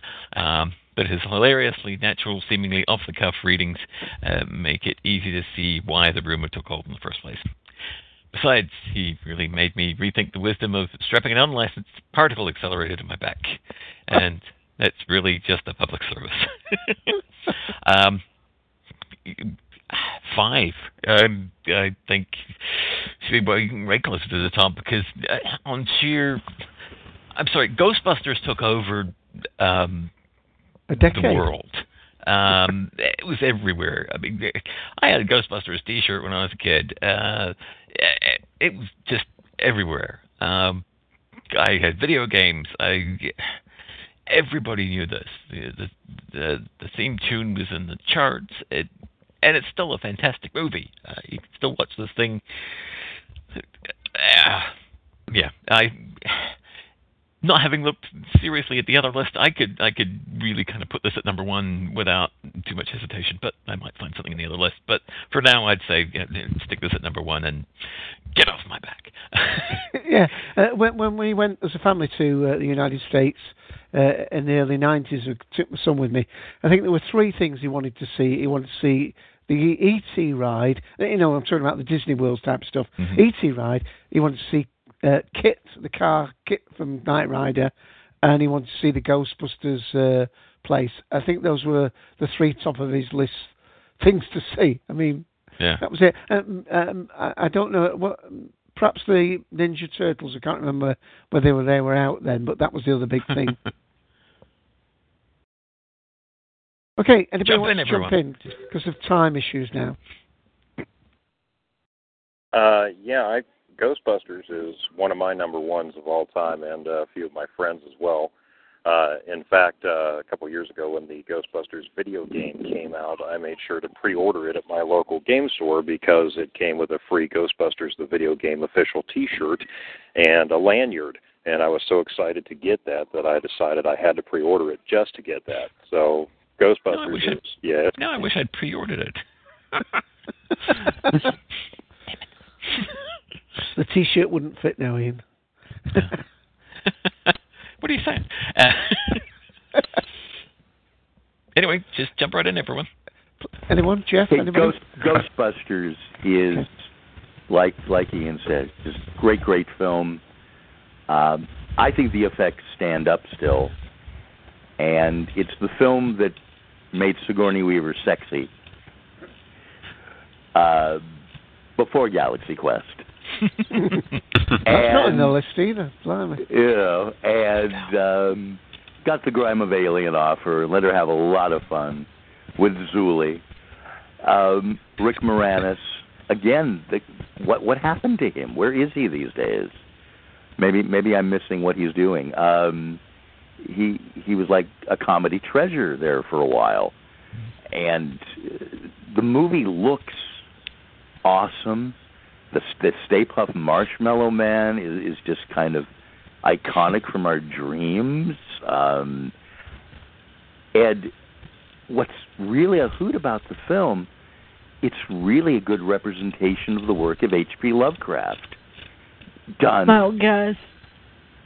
Yeah, done in a comedy fashion. And the movie looks so nifty. The set design was done by John DeCoeur, who's an Academy Award-winning set designer who did the sets for King and I. So they really got an amazing crew together to do this movie. The cast is so hilarious, especially Bill Murray. His non sequiturs, deadpan stuff is so good. So it's a blast. The movie is a classic. Brilliant. Kobo, were you saying that you didn't Okay. Okay.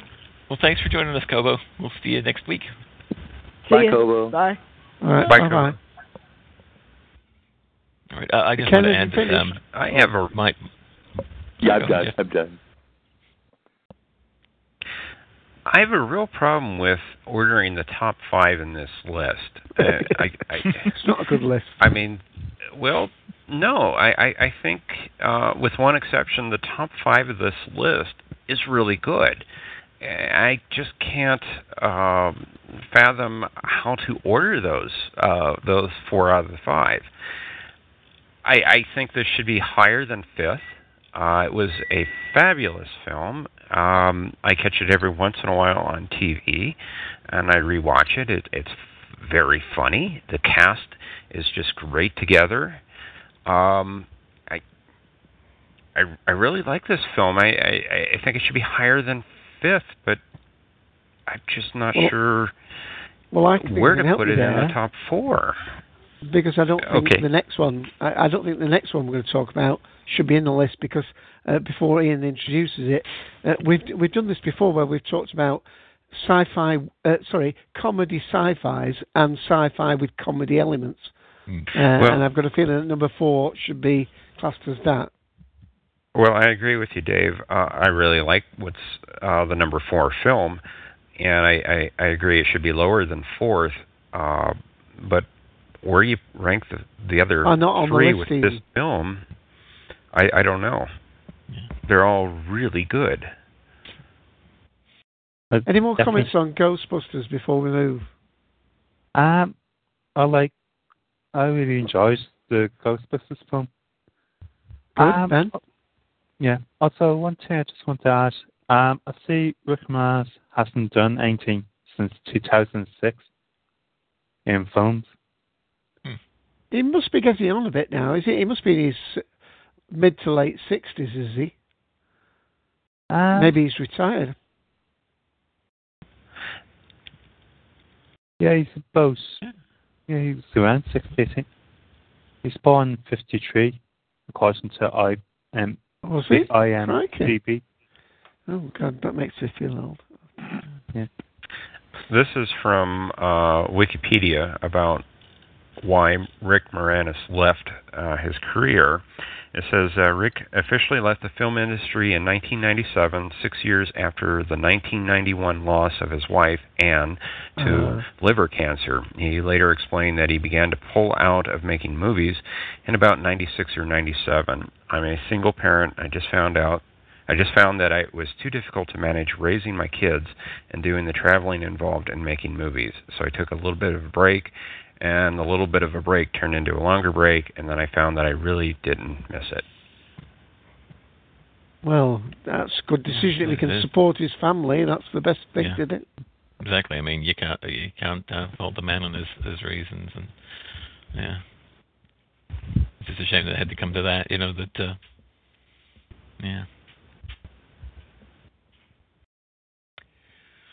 Alrighty, I think we shall move swiftly onward to.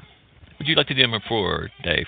Yeah, go on, give you a break. Number 4, I don't even agree it should be on the list, as I say. I think this is one of the great episodes of Star Trek series of films. It's Star Trek IV: The Voyage Home. And amazingly enough, one would think that it wouldn't have been a great one because they come back to Earth, and there's actually quite a sad story behind it. But let me just read. It's a rare science fiction franchise that has the guts to make one of its big budget movies into a fish out of water comedy. But that's exactly what Star Trek does here. I'm not sure anyone would have guessed the series would have concluded the loose trilogy begun in The Wrath of Khan, with a light-hearted time travel story about saving humpback whales in the 80s San Francisco, and I really doubt anyone would have guessed that such a movie would end up being one of the best Star Trek movies. Doesn't this person know if it's got an even number, it's a good one? If it's got an odd number, it's a rotten one. Gosh, I thought everybody knew that. It helps that the entire cast has so completely grown into their roles. William Shatner is legitimately as good Captain Kirk here, and he plays newfound willingness not to take himself too seriously. I think that was quite a bit of it, the fact that we pricked his pompous bubble somewhat. I mean, there's some great scenes, aren't there? I'm not going to read anything else. There's the great bit with Spock on the bus where they've got this annoying bloke playing his ghetto blaster, and for all of those of you in the room that's under 30, Ghetto Blaster was what people used to listen to, great big noisy with speakers before things like iPods were invented, and they would annoy everybody else on the bus. There's a great thing with Chekhov asking, where is the American submarine base? In a Russian accent. And he gets, and of course, who can forget? Where are the new yellow vessels? The new yellow vessels. And then Scotty wants to use the computer, and the captain says, no, you use the mouse. So he picks the mouse up and says, hello, computer? I mean... Just use the keyboard. Yeah. How great. I mean, there were some great... But I must admit, I don't think of it as comedy sci-fi. But other opinions in the room, please. I think it was a good mix of comedy and action, and it just, in some ways, it was the perfect Star Trek film, especially after the seriousness of the 2 prior films.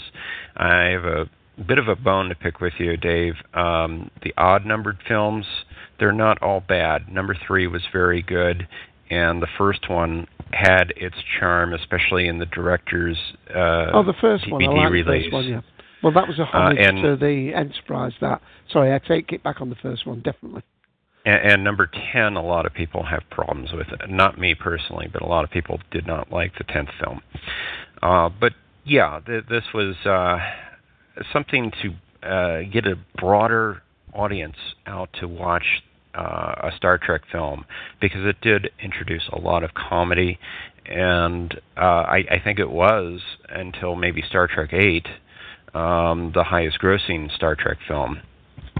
And they did a great job with this film. Leonard Nimoy is second Star Trek directing film, and I watch it whenever it's on TV. I've got it on DVD. I pull it out every once in a while. It's a great film, and I don't think it's the top 5 or top 4 in this list, but I do think it should be in this list. Okay. What about Davros or anybody else? I just think, regardless if you're under 30 or not, any self-respecting Doctor Who fan should know what a ghetto blaster is. I got an interesting little bit of factoid that I've been hanging on to for years and years and years, and it's growing. Kirk Thatcher, the guy with the ghetto blaster, the punk with the ghetto blaster, is more than meets the eye to Kirk Thatcher. He's huge in the Muppet world. Co-producer on Muppets Tonight. Supervising producer on Muppets Tonight. Worked on Dinosaurs, the TV series. Was actually associate producer of Voyage Home.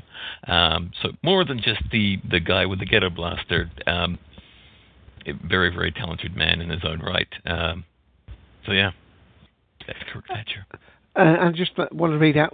I must admit, I was thinking about the original Star Trek ones rather than the Next Generation ones. But Darth has put and 9. Star Trek 9 is as good as is 11. Guest 2021, you're welcome to be in the room with us. We're not unmuting guests at the moment because we have had issues with them coming in, but you're welcome to listen along. We're getting towards the end of a list from io9.com of the 10 greatest science fiction comedies. We've just been talking about Star Trek 4, so that's to guest 2021 that have just joined us in the room. So anybody else want to talk about that before we move on to 3? I'll jump in real quick. I kind of get where Dave's going with this as far as, is it intentionally? Yes, there are humorous elements in this. So can you call it a sci-fi comedy, or is it a sci-fi movie with some comedy elements? But since it's on the list, I think it's a pretty good word. It is, at least it's in the top 5. Yeah. It shouldn't. Some of the other ones that are, closer to the top on this list shouldn't be ahead of it. But that's by the by. So yeah. It's one of it's an easy to watch Star Trek movie that they poke a bit of fun, and there be whales here. Sorry, didn't say that. Oh, and one of the funniest lines that I always remember from it is after the Klingon bird of prey in the park, and they're walking away. Kirk says, "Okay, everybody, remember where we parked." I always like the landing cloaked, and you see the trash can get squished, and then the imprint. Oh dear. Jeff, you were saying something? I have something. Whether or not where it has to be on this list or whether it should be, it's a wonderful film, and it's the Star Trek film that really brings in the non-Trek audience because of the situation, what it's saying about humanity, the little bit of the humility learned by the human race that, the probe's not talking to us. It's talking to the most important creature on the planet, which is no longer here, a whale, which is a really neat message. And the funny banter with all the crew. Kirk ordering the pizza and mentioning about, I learned how to swear from Jacqueline Suzanne. And Spock referring, the greats. The great. Harold Robbins, Jacqueline Suzanne, the greats. Just wonderful, pointed, Swiftian-type commentary on fish out of water situations. And like you said, the scenes with Chekhov looking for nuclear vessels in Alameda. And poor Chekhov, he's always running into so much trouble. He gets creatures in his body, and he's screaming, and he's almost falls to his death. Chekhov never gets a break. He really doesn't. But what a fun film. What a fun film. That's about it. Okay. Ian? Do you want to move on to number 3? I'm just checking to see whether we've lost Ian on audio. He's still showing Sorry, on it's audio. the damn mute button that I had pushed. Damn it! Technology failure. Or operator error, whichever. Number 3. Woody Allen only once turned his attention to the science fiction genre, but it was more than enough to show he knew what he was doing. Supposedly a wildly distorted adaptation of When the Sleeper Wakes by H.G. Wells, Allen's story hits upon pretty much every science fiction trope that doesn't involve space, from cryogenics to dystopias, to changing sexual mores, to slapstick robots. It's all here, and it's all hysterical. The decision to freeze his character in 1973 and awaken him in the 22nd century was undoubtedly part of the movie's success, as it would have been impossible to believe such a staid, repressive future society could ever create an oddball like Allen's trademark character. Besides, Allen's unique status allows him to return to similar territory he tackled in Bananas, as he becomes the world's, unlike this, revolutionary. Has anyone here seen this? I've seen it a long, long time ago, and it's one of the few Woody Allen ones that I like. I mean, having said that, he's done different genres, hasn't he? He's done a lot of these sort of in Hollywood, was it New York ones, and so most of them based in New York. But yeah, I thought it was extremely funny. Can't remember it in too great detail, but. Right. It is currently, for those of you who have Netflix, it is currently streaming on Netflix. I have to agree with Dave. I saw this, it must have been 10, 15 years ago. They were showing it late night on one of the odd channels, and I just turned to it and was watching it, and I was just rolling on the floor laughing. It deserves to be this high. It was just hysterical. Mm. And I realise I agree with Darth but it is one of the lesser Woody Allen films. If you're a sci-fi fan, you might like it, but if you're a Woody Allen fan, it's no Midnight in Paris. I agree. Yes, I mean they're a different genre, but it's not that I don't like those Woody Allen films. It's that's not my sort of film to watch. But I agree. There's some great scenes. I believe the Midnight in Paris one is the one where they have the dancing scene where they suddenly float off the ground. I think that's the right one. I have seen a few of the Woody Allen ones, and he is no doubt about it some of the a great director. But in terms of the science fiction film, this is one of the few of his that I've enjoyed. T. Idaho in chat says Sleeper is a classic. And Darth says, hard for a Mancunian to identify with a neurotic New Yorker. Oh, dear. Thank you, Darth. Actually, one thing I have to say, I've never seen the film. Also, Ian, I was just looking at Netflix for Ireland. I don't see it listed over here, which is a pity.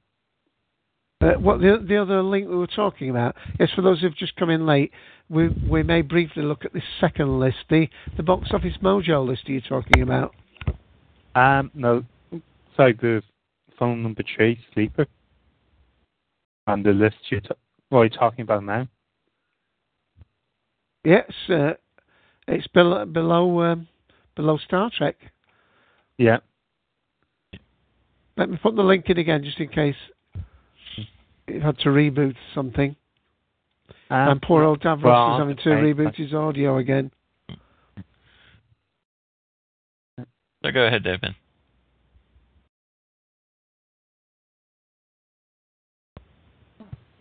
Davros, are you okay? Are your audio back with us? Hi. Yeah. I'm trying a new service, and I think I'm going to dump it and go back to the old service come next week. Do you want to comment about Sleeper while you've got the call, and then we'll give Ben another chance to finish off what they were saying? Davros? I really don't have much to say about it. I've only ever seen bits and pieces, never seen it all the way through. Liked what I saw, but that's pretty much all I got. Okay. Right, Ben, I wasn't quite understanding you. Have you been able to find it on the list now? Yeah, I've got the list up. Good. Okay. Any comment? Right. I think we'll move on to number. I'm sorry, go ahead. I think he said he hadn't seen it, but he was equal. Okay, well let's move on then. Yep. Time is pressing. Yep. All right, coming in at number 2, it's the Star Trek stand-up Galaxy Quest. And I'll read what they say here. Galaxy Quest is a rare trifecta. It's a great science fiction comedy. It's a brilliant comedy about science fiction, and it actually works as a pretty decent science fiction film in its own right. The film never loses sight of its parody of Star Trek's most cliched tropes, or its affectionate skewering of the various neuroses of the has-been actors. And it's a tribute to Galaxy Quest's comedic dexterity that it perfectly balances both threads. It's also about 1 million times better than any film starring Tim Allen should be.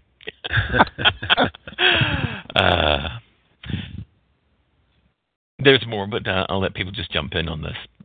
Otherwise, it just ends up me reading stuff. Not a lot to say. Go on, Ben. Sorry. I actually really enjoyed this film when I saw it the first time. I remember watching it a few times as well. Yeah. Okay. Anyone else? We're not rushing you, but we are not hanging about, if you know what I mean. Galaxy Quest is awesome. It's great. Love it. It's just like Spaceballs. I've seen it a trillion times. On the collector's edition, I have a poster of it actually up in my little man cave, and I love Galaxy Quest. It's awesome. By Grunth's hammer.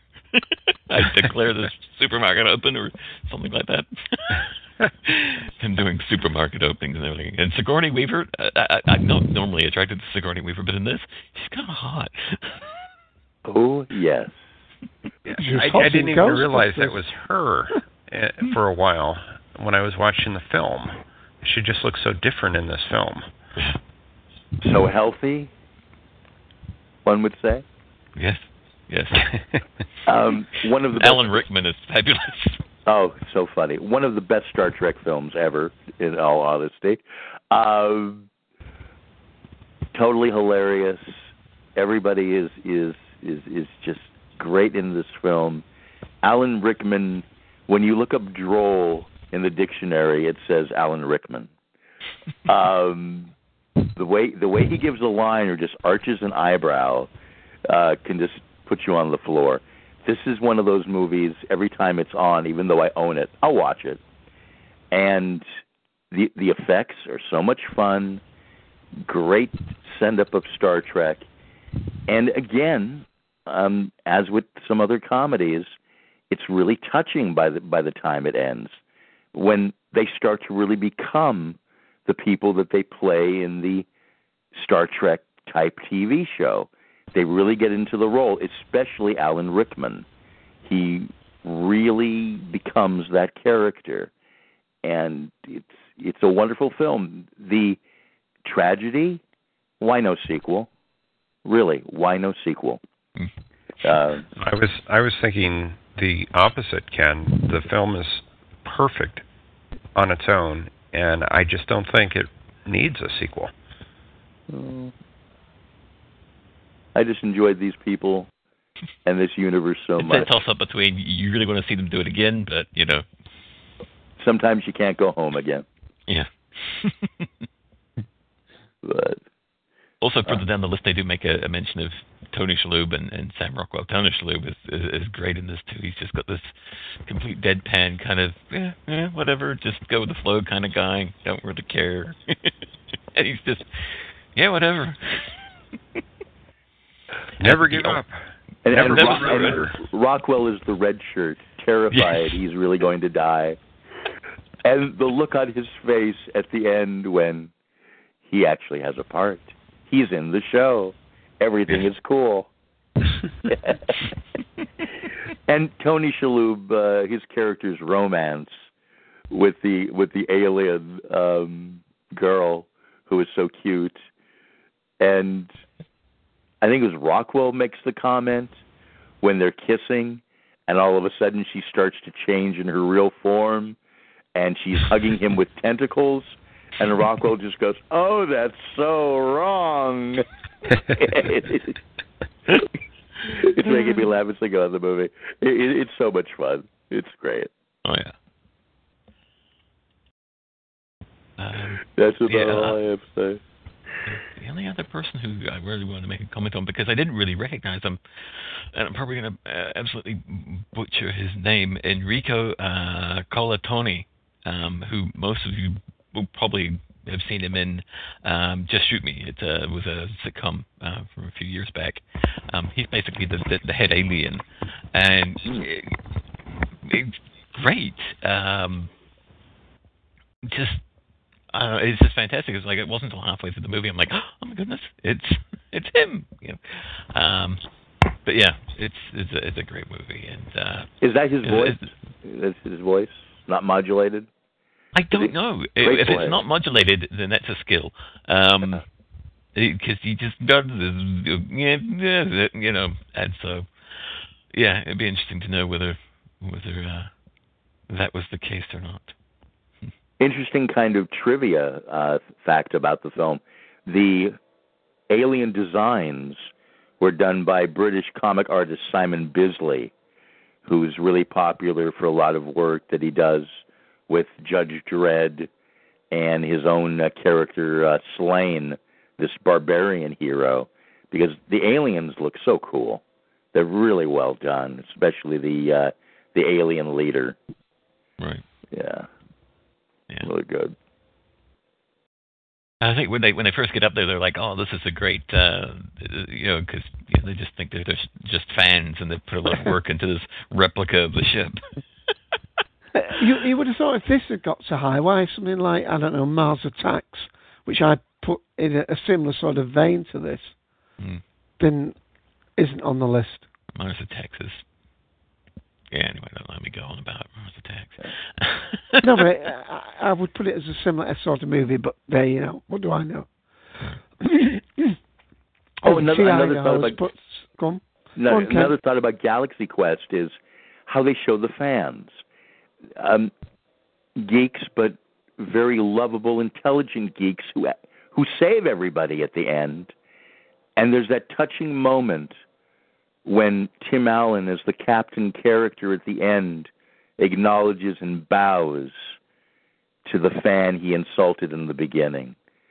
Like, thank you so much for all you did. It's what he's saying, and that's such a nice moment there at the end. That happens in the film, because it's not just painting us fans as filmic dweebs, which oftentimes they do. So, hooray for us. Yep. Okay, I think we're going to have to move on to... Yes. I think because we're going to have to be very quickly, I think, for Ian's sake. Oh, I'll just quickly add, the only time I've seen Alan Rickman funnier is in Dogma. So, yeah, he's fantastic in Dogma. All right. Coming in at number 1, which shouldn't be on this list at all, and it's going to surprise a heck of a lot of people in this room, is Back to the Future. I'm sorry, it's not a comedy. It's a science fiction movie. It's not a comedy. Sorry, shouldn't be here. Comedy elements. It's got comedy elements, but it's not a science fiction comedy. Oh, no, Gareth. I didn't say it's his finest work. I said the only place I've seen him funnier is in Dogma, which he's hilarious. Oh, hang on, Ian. Darth doesn't know anything about Dogma. Sorry, Darth, I had to say that. That was just so funny. No, you're right. Rick Wakeman is absolutely brilliant in Harry Potter. I think he was fabulous in Harry Potter. And I would absolutely agree with Darth there. But you were talking about his comedy elements. Yeah. But anyway, Back to the Future. It means it's his funniest work. All right. I think he's fantastic at Dogma. It's just brilliant. Anyway, Back to the Future. Yeah, I've said my bit. Everybody knows how I feel about this movie. It's fantastic. It's my top movie of all time, and it has no place on this list. I take the opposite view, Ian. I see it as a comedy with science fiction elements. Now, the second film might be the other way around. There was a lot more science fiction elements to that one with comedy thrown in.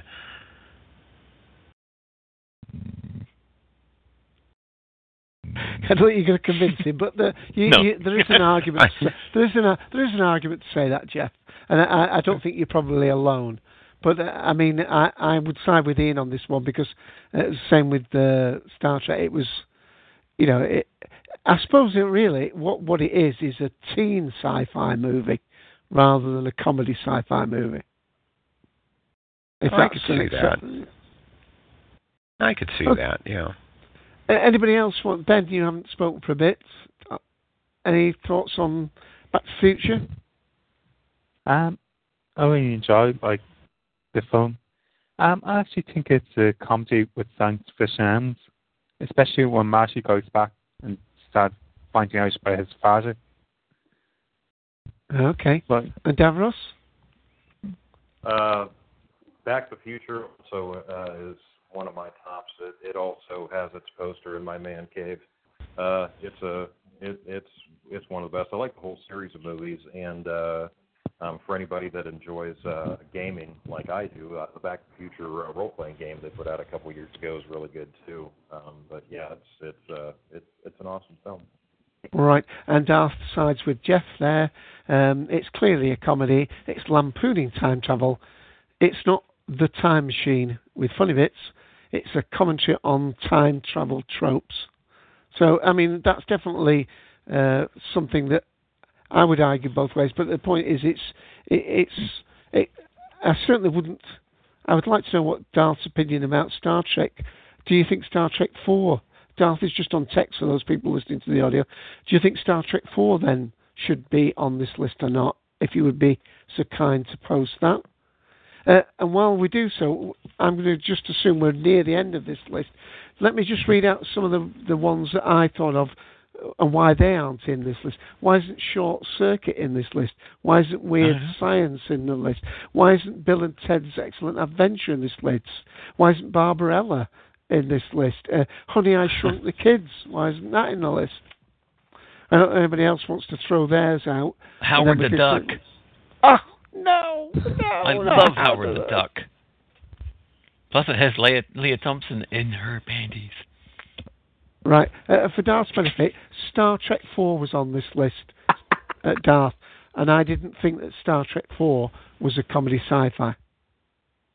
All right, good. No, Star Trek 4 was a solid sci-fi core and is the conclusion of a trilogy. Good. Right, we're on the same wavelength with that. Anybody else want to throw any ones in? And then I'm going to quickly, because I'm very aware of Ian's timeline here, I'm going to very quickly read these 50 ones on this second list out. Right. In fact, perhaps I should I'm going to quickly grab a couple from there. Men in Black, definitely. Men in Black 2, not so much. It wasn't as good. But Men in Black is, I think, needs to be on this list, and it's ridiculous. Absolutely. Stupid that it's not. I'm a big fan of My Science Project. It's schlocky. It's an 80s comedy sci-fi movie, and it's a bit of fun. I'd put it on my personal list. I don't know, how many people have seen it, but Inner Space. Why isn't that there?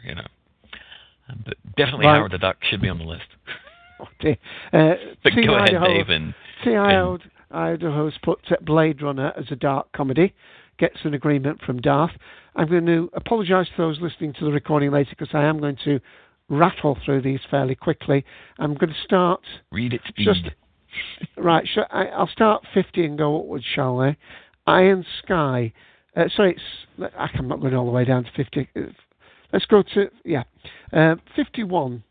Morons from Outer Space. 50. Idiosyncrasy. Is it? 49. Amazon Women on the Moon. 48. Mystery Science Theater 3000. 47. Making Mr. Right. 46. Mum and Dad Save the World. 45. The Brother from Another Planet. 44, Earth Girls Are Easy. That should be higher up the yeah. list, definitely. What the hell's that doing at 44? 43, Tank Girl. 42, My Science Project. 41, The Adventures of Pluto Nash. I thought that bombed, that one. Never mind. 40, Creator.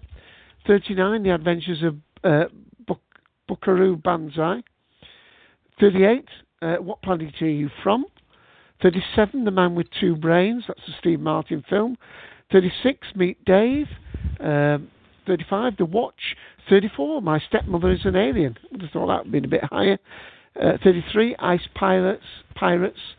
32, Memoirs of an Invisible Man. 31, Spaced Invaders. 30, Rocket Man. 29, Howard the Duck. 28, Zapped. 27, Multiplicity.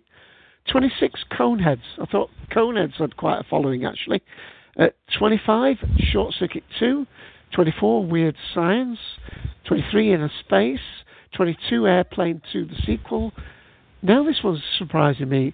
21, Eternal Sunshine of the Spotless Mind. Now I thought that one, I didn't know that was a comedy, but there you go. 20, Junior. 19, My Favourite Martian. 18, Paul. 17, Paul Mars Attack. Paul was fun. Sorry, go ahead. Yeah, 16, Spaceballs. 15, Evolution. I got that down. 13, The Hitchhiker's Guide to the Galaxy. 12, Bicentennial Man. 11, Honey, I Blew Up the Kids. 10, The Stepford Wives. I didn't know that was a comedy. 9, Galaxy Quest. 8, Flubber. 7, Twins. 6, The Nutty Professor 2, The Clumps. 5, The Nutty Professor. 4, Honey, I Shrunk the Kids. 3, Men in Black 3. 2, Men in Black 2. 1, Men in Black 1. Now, if you're wondering what the list is and why there's the ranking, it's from Box Office Mojo, and it lists as total grosses. So that's the reason for the ranking. So it's not opinion, it's on money they made. Yeah. So, but yes. Well, I think. There's a bunch Do we of want those to go around the room, give you a chance to finish up, Ian, and let people make a choice, unless you're not that desperate for time? Well, let me put in my bits, and then we'll go around the room. Paul, I think, is a decent movie, whether it's the top of any kind of list. I think it's worth a look, especially if you're a sci-fi fan. And yeah, it's a good road trip sci-fi comedy, and Sigourney Weaver. You just have to see it for. Excuse me. You have to see it for Sigourney Weaver in it because it's just that funny. You mentioned. I mean, I know it's not on this list, but The Hitchhiker's Guide to the Galaxy does not deserve to be on any list anywhere. I hated that movie with a passion, probably because it just ruined the mental image of all the others preceding it. Inner Space, again, like I said, is great. Weird Science kind of grew up on that movie, and Short Circuit I love as well. Again, it's kind of a anyway. But yeah, there's plenty of movies that are just really missing from this list, and I just Stephanie! Nice software. That just there's just too many things I think that are just missing from this list, and I know it's a bit on the old side, but even so, there's plenty of classic sci-fi comedies that just didn't make it on this list, and appalling. Okay, round the room, Ian, then, please. Yes, okay. Final comments and anything that you think that should have been on the list that wasn't. Starting with Ben, Mr. Presenter. I think Short Circuit should have been on the list. Men in Black, and also Coneheads. Yeah. Conehead's a real cult following, hasn't it? Not to my taste, but it has a cult following. I didn't quite get it, but then again, I didn't grow up in this country, in America, so it's kind of lost on me. But hey, we didn't get that show in New anyway, Jeff. Well, I just want to mention something that Darth mentioned in chat, and he says, "Oh, well, yeah, Star Trek 4 is a sci-fi comedy, but it's not a sci-fi parody." So I think he might have misunderstood the question when you posed it to him. Looking at the other list, I think that Short Circuit should be on this list. Definitely Men in Black should be there. That's one of my favorite sci-fi comedies of all time. And I'm going to throw a shout out to something Dave said, Mars Attacks. That was a very funny film also. Really? Probably should have been in the top 10. It's an odd movie, I'll give it that, but...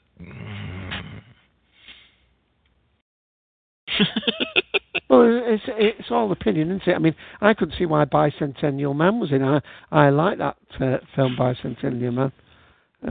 I thought it was quite poignant rather than funny. Right.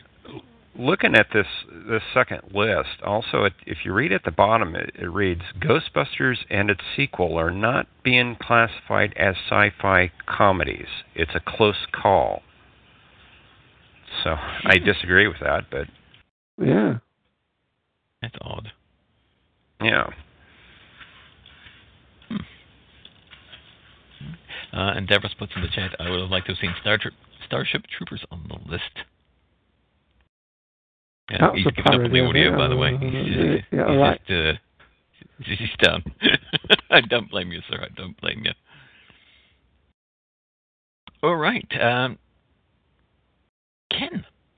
Yes. Men in Black is the really big sin of omission on the list.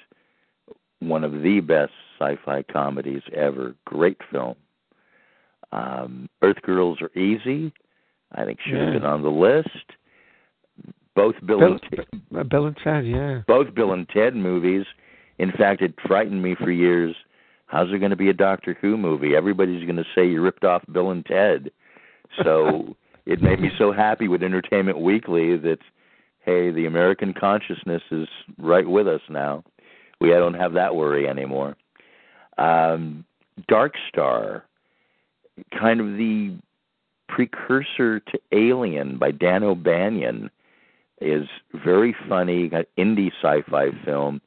That should have been somewhere on a list, even on a second tier, but it's very funny. As the alien is a big beach ball and the surf and the stars at the end. Very quirky, fun film. As I said before, the film musical of Little Shop of Horrors, the original Roger Corman one is just strict horror, but the film ties in that this is an alien from the stars, so there's the sci-fi element added to it, especially with the cut footage sending up all the 1950s It Conquered the World type horror films and sci-fi films with the Day of the Triffids, etc. And I don't know how funny it is, but you could say parody or satire, but there are science fiction elements to Rocky Horror Picture Show that could put it on some aspect of a list, and it's pretty funny, quirky, as it is, just for the brilliance of the words and the satire in the songs. That could be on a list. No others I can think of right now. But, again, Men in Black, how that cannot be on the list, and how Ghostbusters should have been much higher, because Men in Black and Ghostbusters, it doesn't get much better than that. Thanks. Just a small note on the sides of Little Shop of Horrors. I actually appeared in the stage version in Port Charlotte. Wow! The voice of Audrey 2. Oh my God! Bravo! That's wonderful. Yeah, it was the only time I think I've ever gone out for a role in a play that I would only really have taken that part. And when they asked us all to come back and they were announcing who had got what part, I heard that somebody else was doing, such and such is doing Audrey. And I'm like, oh man. Found out that it was a friend of mine, Robert, that he was actually going to be controlling the plant from the inside, and that's what they meant, but I got the part. Unfortunately, the only other guy that was auditioning for it had to drop out because of other commitments, so I never knew really if I got the part on my own merits or whether I was the only other person. But it was a lot of fun, and it was great to do. So you were a mean green mother from outer space. Yes. Well, a few times I actually get to sing in a show, and because I'm not a bad character singer, but I'm a lousy, just regular singer. All right, it's wonderful. Yeah, but so that movie especially has a special place in my heart, and because of course the musical is based off the musical movie. So yeah, and it's fantastic, and it should be on the list. Yeah, thanks for sharing that. Thanks, Ken. Ben, I don't think we've been back to Mr. Presenter. You've always first back to me. Yeah, all right, okay. First. So, who's not had a chance to wrap up then? You. Me? Absolutely. It's one of these topics where you think it's going to be very simple to sort this lot out. Comedy, sci-fi, this, that, and the other. But as people have put this, for those listening, there's an awful lot going on in text as well. I mean, whether a film is a parody of science fiction, whether it's actually a fantasy parody, or it's sci-fi with humour, there's obviously interpretations there. But the whole point about these lists, it's not a question of whether it's a great list or not. The point is it gets us talking, and we're more concerned about what the people in the room think about the list, and it's basically a sounding board for the topic. The other thing I really want to say now is just to remind people, and I'm hoping Darth is listening now because I want him hopefully to come on audio next week, because the topic next week is sci-fi and fantasy, big names behind the camera. Now, we're not just meaning the person who actually works the camera. We're talking about, the people behind the camera that have created some of the best sci-fi and fantasy movies and their contribution to it. So, yep. Alrighty. Well, I think I said my piece. Yes, I did. Okay. Well, thank you all for joining us for an extendedly long show. I hope everything worked out and we didn't kind of mess the beginning up. But hey, it's a live show. We do what we can. Dave, do you have the outro at the ready? Because I don't. I told you it's a live show, folks. Yes, I do. I do. Well, I just bought myself enough time to do it. So, but I'll let you play it anyway since I landed you with it. Again, thanks everybody for showing up, even the people in the text chat. As you can see, that participation is possible even in the text chat. We try to read out as much as we can. Thank you all for showing up. Join us next week with big names behind the camera, sci-fi and fantasy. Until then, it's goodbye for Mr. Dave AC. It's goodbye from Ian, the Sixth Doctor. Goodbye, everybody.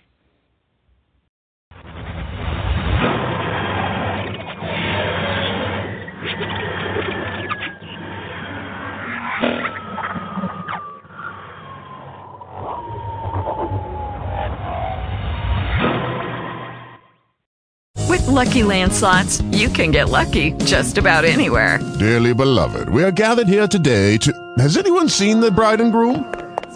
Sorry, we're here. We were getting lucky in the limo and we lost track of time. No, Lucky Land Casino, with cash prizes that add up quicker than a guest registry. In that case, I pronounce you lucky. Play for free at LuckyLandSlots.com. Daily bonuses are waiting. No purchase necessary. Void where prohibited by law. 18+. Terms and conditions apply. See website for details.